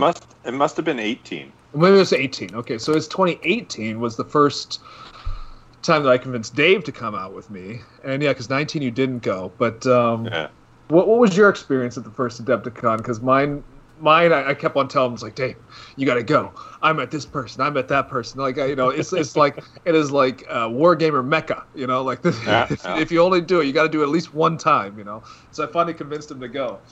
Yeah, my highlight of that weekend was still that Friday game on my birthday, pre-tournament. So I'm signed up for the main event with all the AOS and 170 or 180 people, whatever. And Friday's my birthday, I don't even know what 37th birthday, and Neil agrees. Yeah, we'll play a practice game. So there we go. I lay out my crappy Seraphon list. He lays out his presumably crappy Khorne list. I don't know. I proceed to win without losing a model. It was fantastic. Now it's been downhill since then. I can't believe you're going to bring that up again. But oh yeah, that's totally I had not lost to that army, and he got me on a gotcha. And then at that point, I just called it. Oh yeah. So this is very much under protest. But also, I don't know if when Mr. Dave and I Corgus play, Cool it's gets like to say too much. Yeah. When Dave and I play, it's like two toddlers slap fighting. It's not toddler bum fight. Nothing is happening here. There's nothing to see here. There is no quality play going on. That was 2018. You said, right? Yep. Yeah. I think that the follow up to that story was that I liked because there's a continuation to the story in my mind. Because Neil, you and I get to fight in the GT. Yeah. And I had my Daughters of Khaine. This is when they were released. This is when I found my true place in the Mortal Realms, which was with Morathi. And during a club prep day, you had crushed me.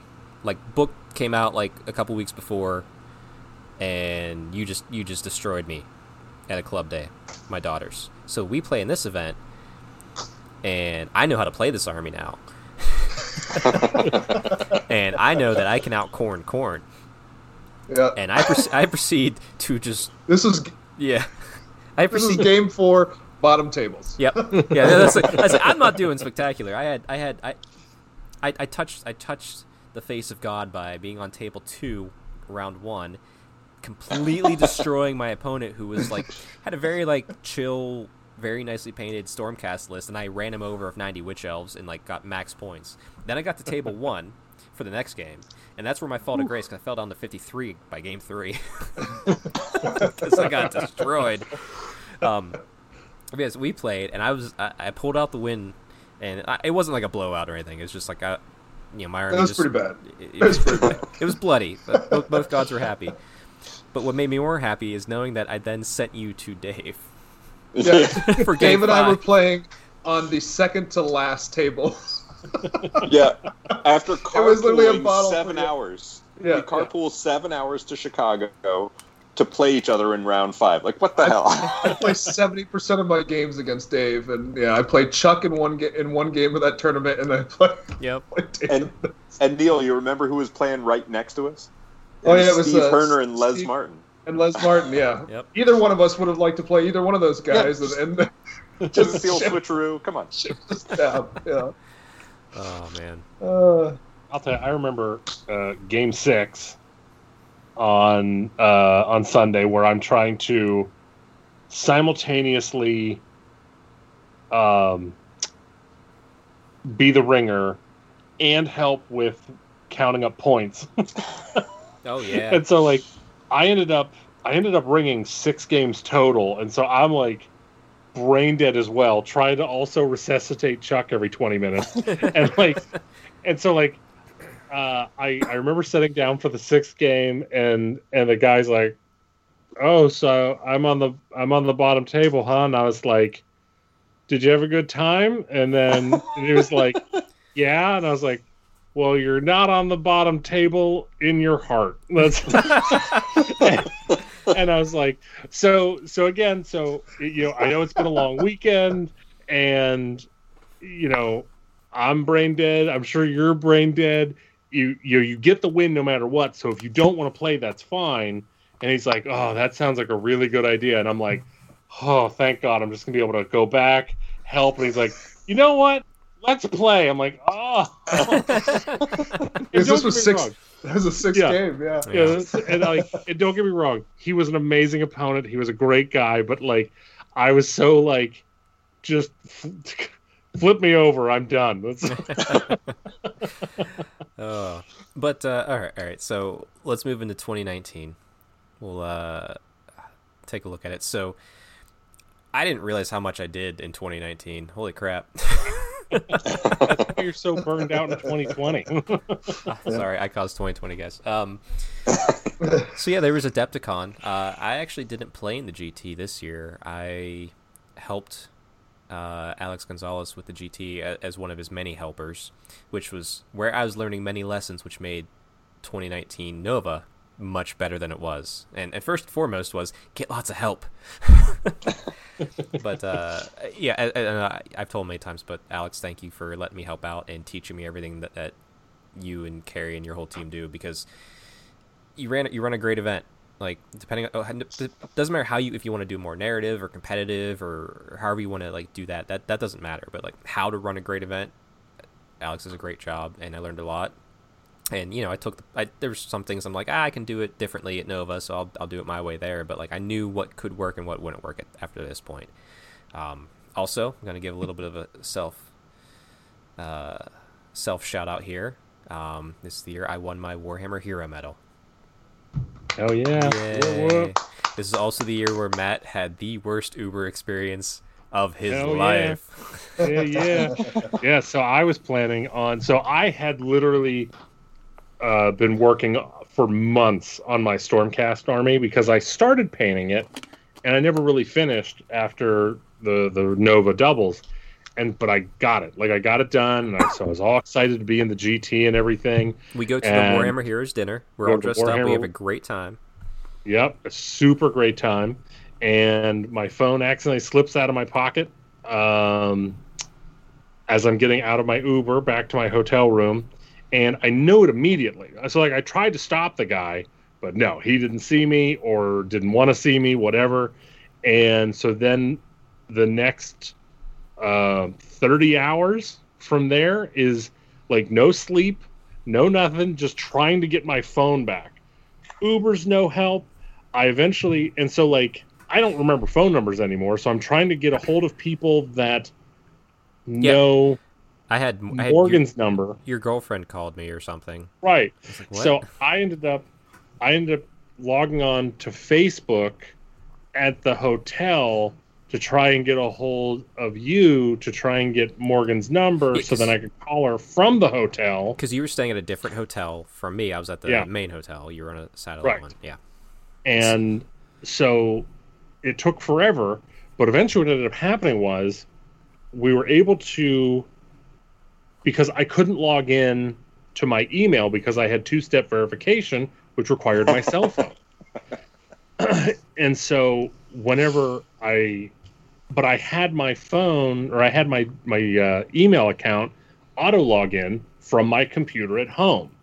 So I called Morgan. I eventually got a hold of her. She was able to do it. And so she was sending me pictures of the GPS through Facebook. And so I printed those out and I followed them. And it was literally to a set of apartments half a block away from the townhouse, or from the apartments, or from the hotel room.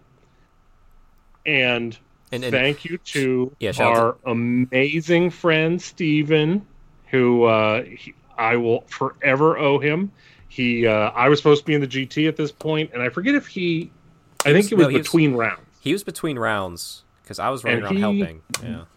And he did his best. He gave me, 20 more minutes than he really had to help me get around to figure out where everything was.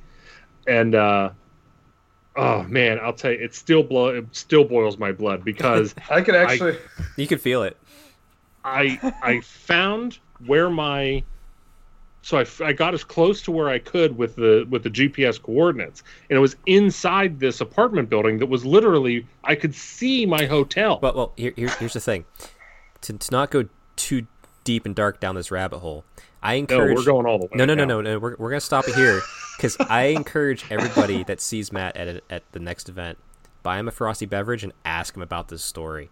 It is because his animation, one he's telling it, is necessary to get the aggression across. I like. I'll tell you one more piece. Okay, one more piece. Uber driver's name was Luis. I remember what you look like. I remember what you drive. I remember your license plate number. I will remember it until the day I die. I have a certain set of skills. Oh man. So, If I end up in your unhappy note. Uber again, I'm going to open an artery all over your back seat. he's kidding. He's not actually going to do this. Yours or his? That's not clear. And if I'm jerking off happens, you go ahead and figure out how to get blood semen out of your back seat, because that's what's going to happen. Oh man. Like to say Matt's going really hard with his bit right now. Brought to you by Rush. Rush for hire. Paint with Matt's blood. Blood for the blood god. Oh, Hammer. This for mature audiences only. well, okay. Anyway, so, yeah, I went to Wapaka this year, which was the penultimate Wapaka. I'm glad I did. It's nice to get to that legendary event. Obviously went to the Ren 4 events. What else? Oh, and Matt, you and I, we went to Holy Havoc. Got to see those. What's that? Man, I'll tell you, between Ren 4... You're too quiet, Be a bud. little quiet. Put Throw your mic it- closer. Throw it down the hallway. Professionalism. We just got to do this now. We got to do a little... Is this better now? That's a little too loud. Too loud? How about tell me when? Tell me Perfect. when. Stop. Right there. So, I mean, between Ren 4 and Holy Havoc, It's the only thing that kept you in Age of Sigmar at this point. yes, Because we didn't mention your prior year at Adepticon, you also had a bad experience. You got really sick. We won't explain why, because it's not... So we'll just to do as non-detailed as possible. I became extremely sick due to poor hygiene of the hotel. Yes. Once again, buy Matt a frosty beverage, and he'll tell you this story in an animated fashion. It's great. But yeah, the Ren 4 events were amazing. That's when they were really... You were flying with them. Also, I'd like to point out that this year was supposed to be... I know we haven't touched 2020 yet, but this year was supposed to be the year that Adepticon was going to go right for me. Yeah, it was. Hey, you didn't get sick and you didn't lose your phone at Adepticon this year. It's true. Your wish came true. But I want Neil, Dave, I want you guys to talk about the Ren 4 events this year, because like I said, they were really a great time, and it's really when it's just like this is a event on the calendar. Yeah. 2019 events, yeah. So we did this was the year of the summer, right? So there was this summer?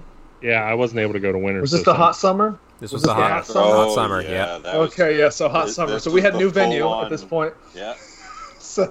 So we had a new venue at a buddy of mine, Matt Farrell's shop. It's called Battlegrounds, and it's an amazing place. It's got the best tables. They're really high tables. You don't break your back over top of them. They're built out of solid wood. It is amazing. And he's got tables throughout the whole place.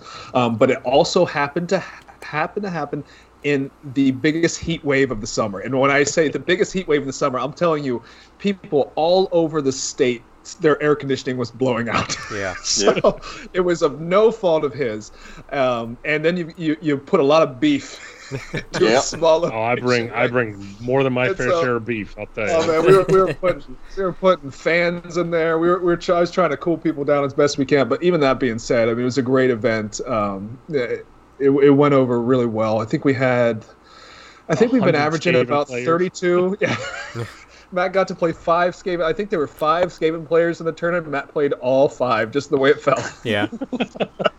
Hey, they were all different lists. And what was that record, Matt? What was that record?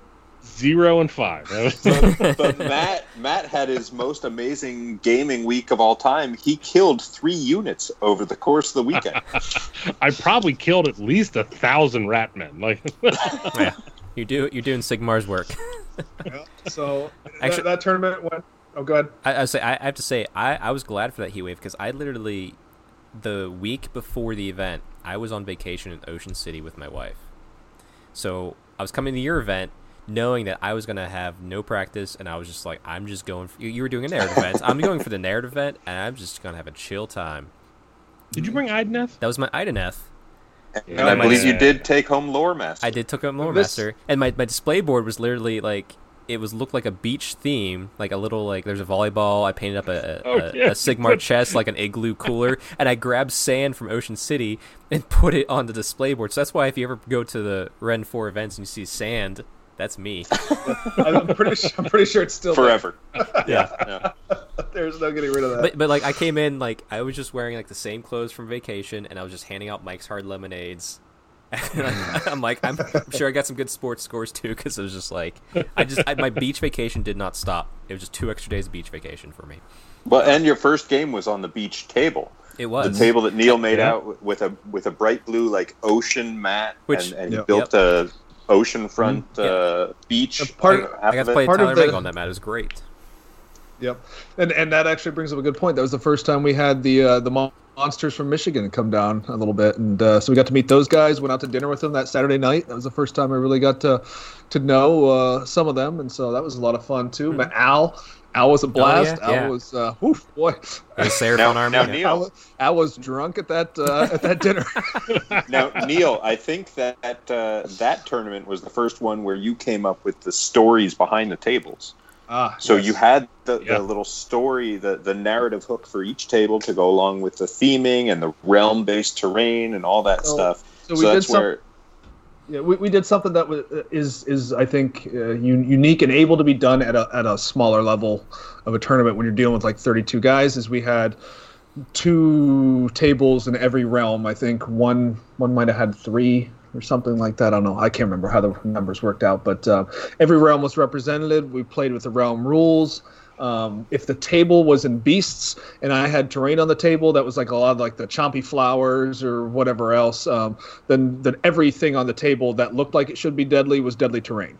So if you got on that table with the jabber slides running around, and there's a lot of terrain on the table, it's all what I like to think is match play centric, where you can still get your guys in. It's all based and everything, so you can use the match play rules, but at the same time, everything will try to eat you. And if it does eat you, good. Then that's the way I want it to happen. Okay, I do not care about randomness. In if steel rain happens and your whole army gets wiped out. Sorry about your luck, but that's awesome. Like I said, we had forbidden power out at this point, so like you were really able to theme those tables. Endless spells running around it. Yeah. Yeah. So, and I think I've never heard too much from like the real match play centric guys that it just didn't work out in terms of having that little extra narrative in there. It certainly wasn't the here's a mountain over here and here's a mountain on the exact opposite side, and Well, yeah. I mean, that's the thing too. Like with this game, like competitive and narrative can blend so well, and I think you branched that so well. Like if you want, you gave a baseline that said you could have a competitive game here and have a good time, or you could swing it to more narrative, depending on what you and your opponent wanted to do. I do have to laugh. Relian from Twitter, Brad Schwant, he brought Slaanesh, and Slaanesh was when Slaanesh was in beast mode. Next tournament. And I was just like, whew. I was like, he's like, what kind of list you brought? And he's like, well, I brought the summoner list, but he's like, I'm kind of self-comping myself. I didn't bring anything extra to summon. I'm just gonna summon back what's dead. And then he took that event. I was just like, oh. Yep. He took it fairly comfortably, if I'm not mistaken. Brad did what Brad does. Yeah. Right. But he was a hell of a good guy to talk to too. Like I mean, yeah. I didn't play. I was busy running the game day shenanigans, so Neil could actually participate in the event. Yeah, this is the. But talking with Brad, like we were both I running have this one. Oh, that's okay. But I have a personal fear in terms of going to a tournament and running up against these competitive players that I'm going to get my ass kicked and I'm going to hate every second of it. But talking with him, it's like, okay, so I feel like I could line up for a game against him, totally get my ass kicked, maybe roll a 6 or 2 somewhere through the course of the game, but have a good time doing it. Oh no, that's the thing. Like, I don't know in the Age of Sigmar scene. I don't know any of the high competitive people that are not fantastic to play with, hang out with, and be with. Like that same thing with from like Bill Souza and then Roger and all the Steel City guys that are super competitive. I've never had a bad game. I haven't beat them, but I've never had a bad game. There's actually some of my best games are still against Roger and Bill. I remember the first time Roger came to one of our tournaments. I think it was that 12-man tournament, right? Yep. And I remember looking at his list, and I'm thinking to myself, now I am terrible at this game. All right, and I remember looking at it, and I'm like, I bet you I could make something that could beat that. Now, 2 years later, I'm like, I finally now realize that there's just not. It's never going to happen. So, I remember for that brief glimpse after just meeting him, like, I could beat that. I could do that. I could beat that. That was the Brass Stampede that he ran. Yeah. That was back in the day. Yeah. There's not a chance I could have beat him. And actually, give Roger and Bill a shout out too, because this is when they got together the US ETC team. Yep. Whenever they took second place, and I'm really thankful because I was able to go and help them at a prep day one day, which is the closest I'll probably get to being on an ETC team, unless they need some logistic support, obviously, of getting water and ordering food. I can handle that. But no, they Bill and Roger, they organized it. They got a team together, went over there, and I think they only lost to Team England. So, like, it was fun being over here. One, being able to root for America in the ETC, and two, knowing that we're rooting for some of our best buddies in this hobby. So, and what's most important here is that they were honing their skills at the December 2018 Ren 4 event, where they came 1 and 2, Bill and Roger. Yep. That's exactly what they were doing. They were clubbing baby seals. It was really funny. Roger, because that's when I brought 120 Witch Elves to that one. Like, I brought Hagnar Witch Elf spam, and I managed to dodge both Bill and Roger, which is why I took best order. Like, I barely dodged Roger, and he's like, where are they at? I'm like, I don't know. Well, now, but also, to be fair, Bill's army was order, but we gave a separate best general and best order. Right, as you do, yeah. Yes, so I will take Miss. Not to rain on your parade, but I will totally piss all over your parade. I will take it. Oh, you know what I forgot to mention? I'm sorry. We're going to back up to 2018 real quick. One of the best times I've ever had. Realms at War. I went over to England. Wow. Yeah. For some reason I put that in 2019. It's like, no, I did 2018. Realms at War. Mitzi, Jimbo, Steve, and Ming, and they put on such a fantastic event. Everyone over there was super nice. This was also a vacation for me and the wife. Went to Games Workshop, HQ, Warhammer World. Got to play Dan on stream. Got to just hang out and have a good time. A trip I want to do again, but man, like I said, I'll say this over and over again. If you want to go to an event in England and you're not worried about being a competitive event, go to Realms at War. Right. One of the best events that you'll ever play in. I have to say too, just seeing those guys play at Adepticon, seeing them on their, some of them on their podcast and everything, and even knowing the little bit I know about those guys, these are the people that I want to model in myself. Not just running tournaments, but just in the way they approach the game, in their passion for the game, how friendly they are, how welcoming they are in the community. I mean, this, that's what I look up to as, this is how you've made it. If you can get to that level, you've made it in all aspects of the hobby at that point.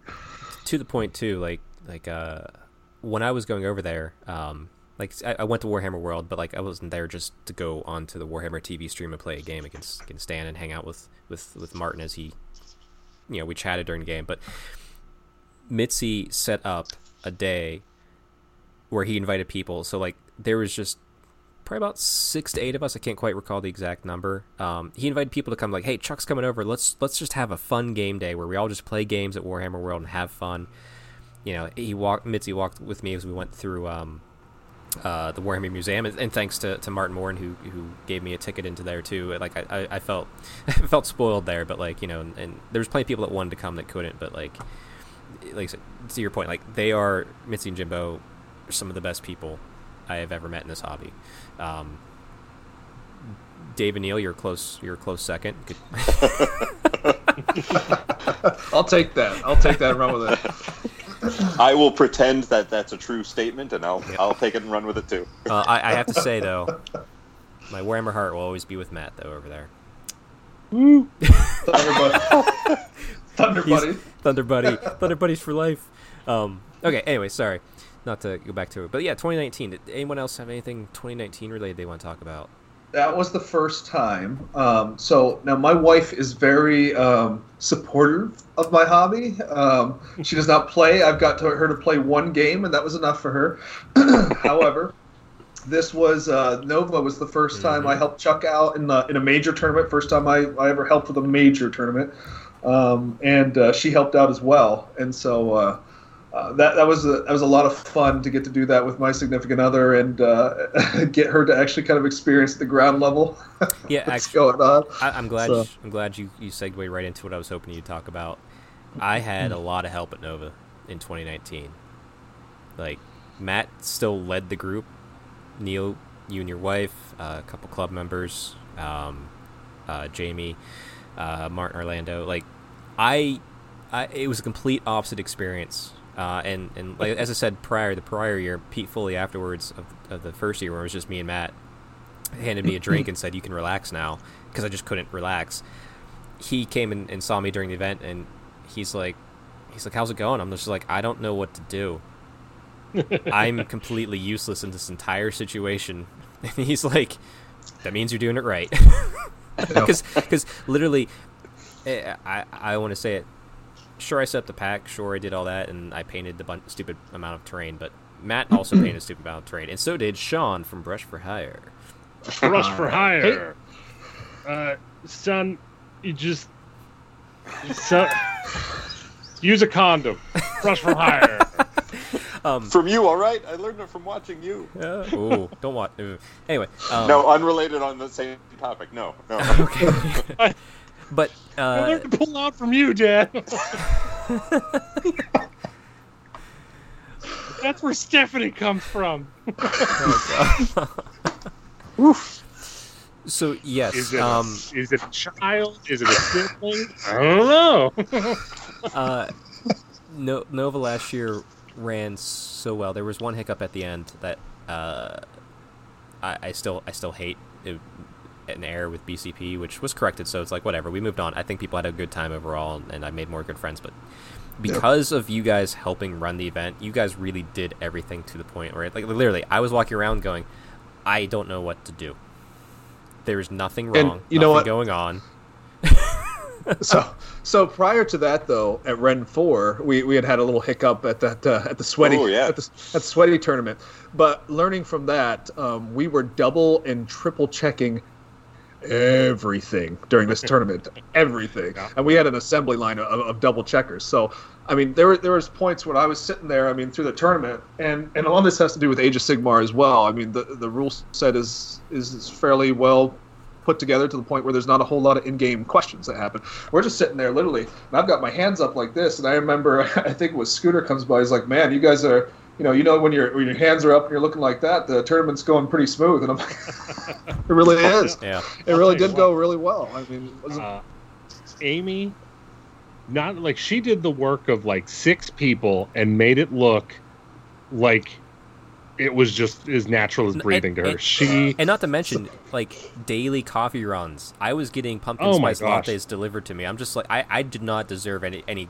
Yeah, like I was like, I don't know why. Now she then took those TO assistant tools and brought them to the Ren 4 winter event. That's the one where I was TOing so Neil could play, and Amy was my assistant. So someone who's really not interested in the game. She came out, she sat there with me. Like I talked to Amy like all day, both Saturday and Sunday. and everything was running smooth as silk. And she's there double checking all the scores with me and everything. Just excellent tournament helper. If only her husband was half as useful. Well, here's the thing. It's like, so prior tournament, it was me and Dave. Things didn't go so hot. Tournament after, Dave and my wife, flawless. Yeah. There's a pattern. We know who the problem child is. Well, and that leads us up to 2020, which we all know what's happening in 2020. LVO happened, and I think that was really the only Age of Sigmar or Wargaming event that Hard happened. break. Yeah. Put it in park, take out the keys, throw it in the river. But, you know, people, like, community is still interacting, still engaging. I've managed to paint everything I own, which was great. Almost. I mean, I have Luminous stuff now, yeah. But I will say, though, too, at the end of 2019 and going into 2020, that is what, so outside, like running a lot of the club, and Chuck, you were talking about how you were asking for more help. That was after that summer, the Sweaty Summer tournament. That's when I started asking for more help, and I was very, very close to getting burnt out with everything that I was doing. And so I took a step back. That's why Dave ran that tournament, and my wife helping out as well for me, because, I was at a point, too, where I was like, I don't know if I'm going to have one in the winter. I just, And so as we move into 2020 here, as much as this has been terrible and it sucked, it is really reinvigorated, giving me a moment to kind of step back, take a little bit of a break, and now kind of reinvigorated me into, hopefully putting something together that's really special. So if I can take a silver lining from this whole experience, that's probably it. Yeah. Well, absolutely. as someone that, since I didn't really, it's weird not helping with the tournament, but I never did anything to help you guys with Ren 4. Yeah, you lazy bastard. You know it, man. Freeloader. But you guys made it look effortless. Yeah. Mm-hmm. I mean, it's also, I mean, we're running it for, I think we had 20 or 24 maybe. I think it was 20 when we ran it in December, and it was 30 in the summer. So they're a smaller scale too. Neil, it was 30. We had 16 tables. There were 2 no-shows. So we had 30 players. Outside of septuplet Skaven matches, No, we it was actually really hard to line that up for you, Matt. You should be thankful. We went out of our way. A lot of bribing. I went home early to figure out that shit. But 2020 has been a trying year. Like I said, silver linings. Like, I know, like myself too, like being able to paint everything and not have a backlog now is really great. Been able to really refocus. I do plan on, for your narrative event, Neil, to have my full Teyrathian supplement book laid out, written, and printed that I can take to it and give away to my opponents. But I guess you also have to condense it down to like a page or 2 for the that'll be event booklet. That'll be the event lore, but I'm talking full supplement. There's no condensing. I don't care if you make that shit 100 pages. We'll make this just a big supplement. No. But if that's what Chuck's going to do, he's going to subsidize the printing costs. Dang it. Okay. Well, actually, my wife has a little hookup there, so we'll be all right. All right. Nice. So, I guess Amy comes through again. It's true. When's Amy getting her Warhammer Hero Championship? I know, right? It's just like, behind every great man kind of thing, Yeah. And also behind Neil. And also behind me. Yeah. I guess to start bringing everything to a close. Dave, we'll start with you. This is your final test to see if you're going to be a permanent host with us or not. Whew. Give us your brief overview of what you've thought about these past 5 years of Age of Sigmar. Oh man, brief overview, huh? I'll just stall for time. That'll work. So honestly, I got in because I was getting stir crazy.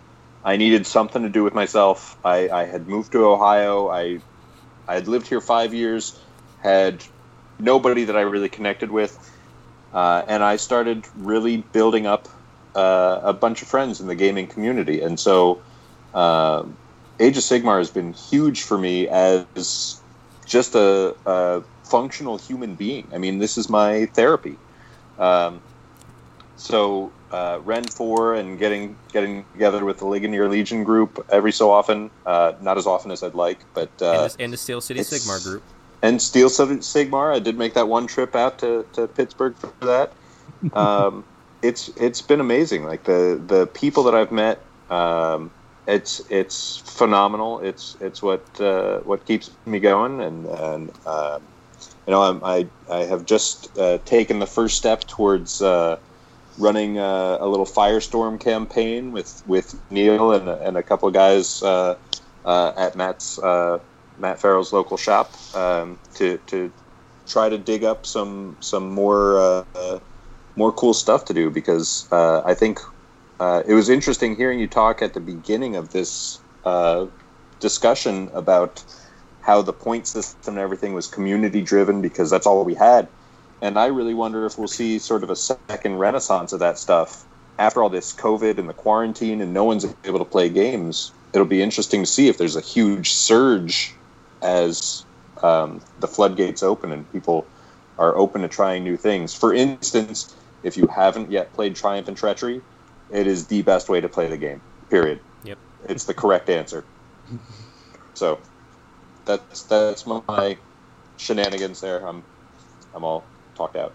All right. Neil, same question. Let's why don't you show Dave how it's done? Well, one thing I'll say is, as we came into Age of Sigmar, one of the things that was kind of I don't know, spoken about a lot was the phrase "it's your hobby," right? And that phrase has really guided me and what I wanted out of this hobby and what I wanted out of community building from day one in this to now and into the future here. And what I would challenge people to do as you kind of move forward with this hobby and in this event is to think about what that means. It's your hobby. What do you love about this hobby?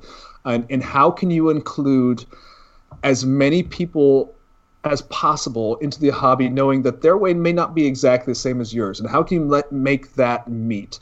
One of the things I did was with the hobby hero thing is to try and get people who love painting and people who love gaming and together and to somehow make all that work together. And as we kind of go into this new event, that is really the push too. If you can kind of hear it in like the making your goals, how do you want to win? How do you want to experience this event? How do you want to really, bring out what you love about this hobby into an event type situation, into a narrative type situation, into whatever? That's kind of really taken from day one with Age of Sigmar. What I think makes it a little bit different than some other game systems is that it allows you to kind of mold it to what you want. You can kind of take what you want out of it. But I would say also try to look for ways to merge that with the other ways of playing and the other ways people like to engage in it. And if you can find a way to do that in your own communities, with your own group of friends, you're going to pull so much more out of this hobby than you possibly you ever thought you could. Really, I talk to Dave on a daily basis. I try to tell Dave, I'm like, you like painting, you like it. Nope. Dave just doesn't like it. He will do it, and he will do it much better than I will because he is OCD about everything. But he does not like that particular part of the hobby. But he will do it, and he will engage with that. But there are different things that he likes out of the hobby, and so I just try to keep that in the back of my mind all the time whenever I'm in event planning. Is how do we include everybody? And I think that's kind of in 2020. Maybe that's an important point to make right now, because I think that that point's being made throughout society right now, and even from GW right now is let's try to find a way to include everybody and try to really focus on making this a great hobby for everybody to experience, hopefully at the same time, and we're only going to go strength to strength. Yeah, very well put. Very well played. He rambled at least as much as I did. I want to point that out. Like that. All right. Well, Matt, the consummate professional. I pose the question to you. Well, after Dave and Neil's westward and eastward answers, what was the question again? Tell me. What is your name? Yeah. Tell me what these past 5 years of Age of Sigmar like what have they meant to you? Well, I mean, as far as that goes, prior to, I've been in the hobby for over a decade, but I was never I don't know, I was never a part of the hobby, I guess. It was always just, collect some Space Marines, come up with a 2,000 point list, go play someone I knew once a quarter, twice a year. But it really took Age of Sigmar, it really took you, it really took Ligonier Legion, Ren 4, Steel City, to really get me into everything. And, I mean, it's just an amazing part. I look at, 5 years ago, again, I had, maybe 10, 20 painted models. Now I have 3 painted armies, 3.5. And I've helped run 2 national events. I've come up with rule sets for 2 national narrative events. And I'm just like, I'm not really, even though I'm not on Twitter, I'm not on, anything like that. I've still been what I feel is like a major contributor, even if it's from the shadows. And it's been an amazing experience to really be, to be an individual who's still able to make such a footprint, whether it's known or not. It's really been a great outlet for a lot of creative juices and creative ideas that otherwise don't have anywhere to go. Nice. Yeah, no, it's been a fun journey, and like I said, I'm really happy that I've had you guys with me through it all. Obviously Matt a little bit longer than Neil or Dave, but you guys were very close after that. But I know for me, these past 5 years has been all about developing friendships that just are here for life. Like people that I love seeing, that I love talking to on a daily basis.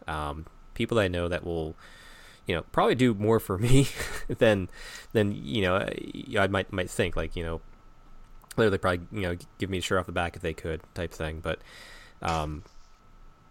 if you need shelter for the night, you can have my shirt. Yes. But yeah, but like it's been very formative these past 5 years, because as I've grown and changed, and like, I went through a couple years ago.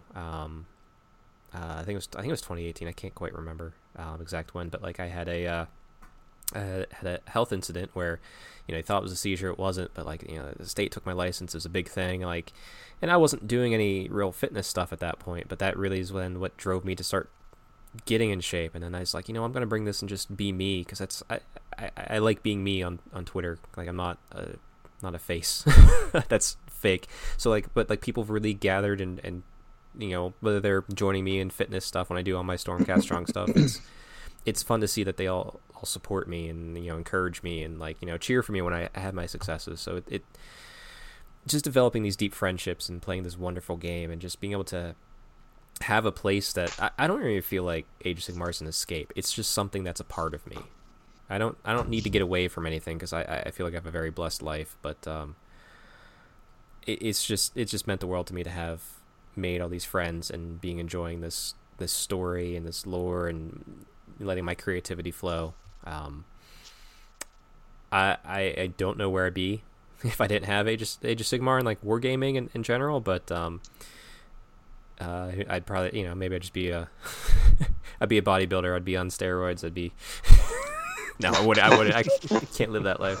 But yeah, Yes, one day.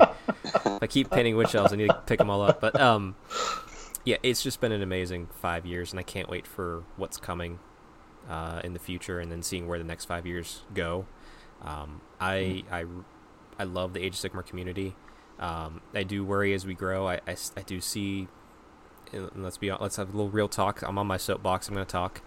I see some segmentation in it, and some people want to call out other people and want to do this and want, you know, and I'm not talking about being negative or positive. Like, I'm more positive. I get that some people are more negative, and that doesn't matter. Everyone has opinions. I'm just talking about we're all in this together. We're all the same Age of Sigmar family, so talk to each other. We're all humans. If there's something that's bothering you, just talk to them. You know, don't play high school games. You know what I mean? Like, let's keep this strong community as it is, strong and welcoming. Like that. Mm-hmm. That's what I want to see in the next 5 years, is us just growing together more as a community and getting larger and larger. Yeah, that's... Yeah. Hopefully we never make it back to a point where people are burning their armies to get the community to the wonderful point that it was at the start. Listen, you know? I mentally took it upon myself to take that guy that burned his Witch Elf armies and be like, I'm going to give Witch Elves a safe haven. I will take. Send me all of your orphaned Witch Elves. I will take them. But yeah, let's continue to be open and welcoming, and let's keep growing together, guys. So, happy 5 years, Age of Sigmar, and I'll put all of our where we can be found in the show notes below. But Matt, can you take us out with a Brush for Hire story time? Absolutely. Brush for Hire!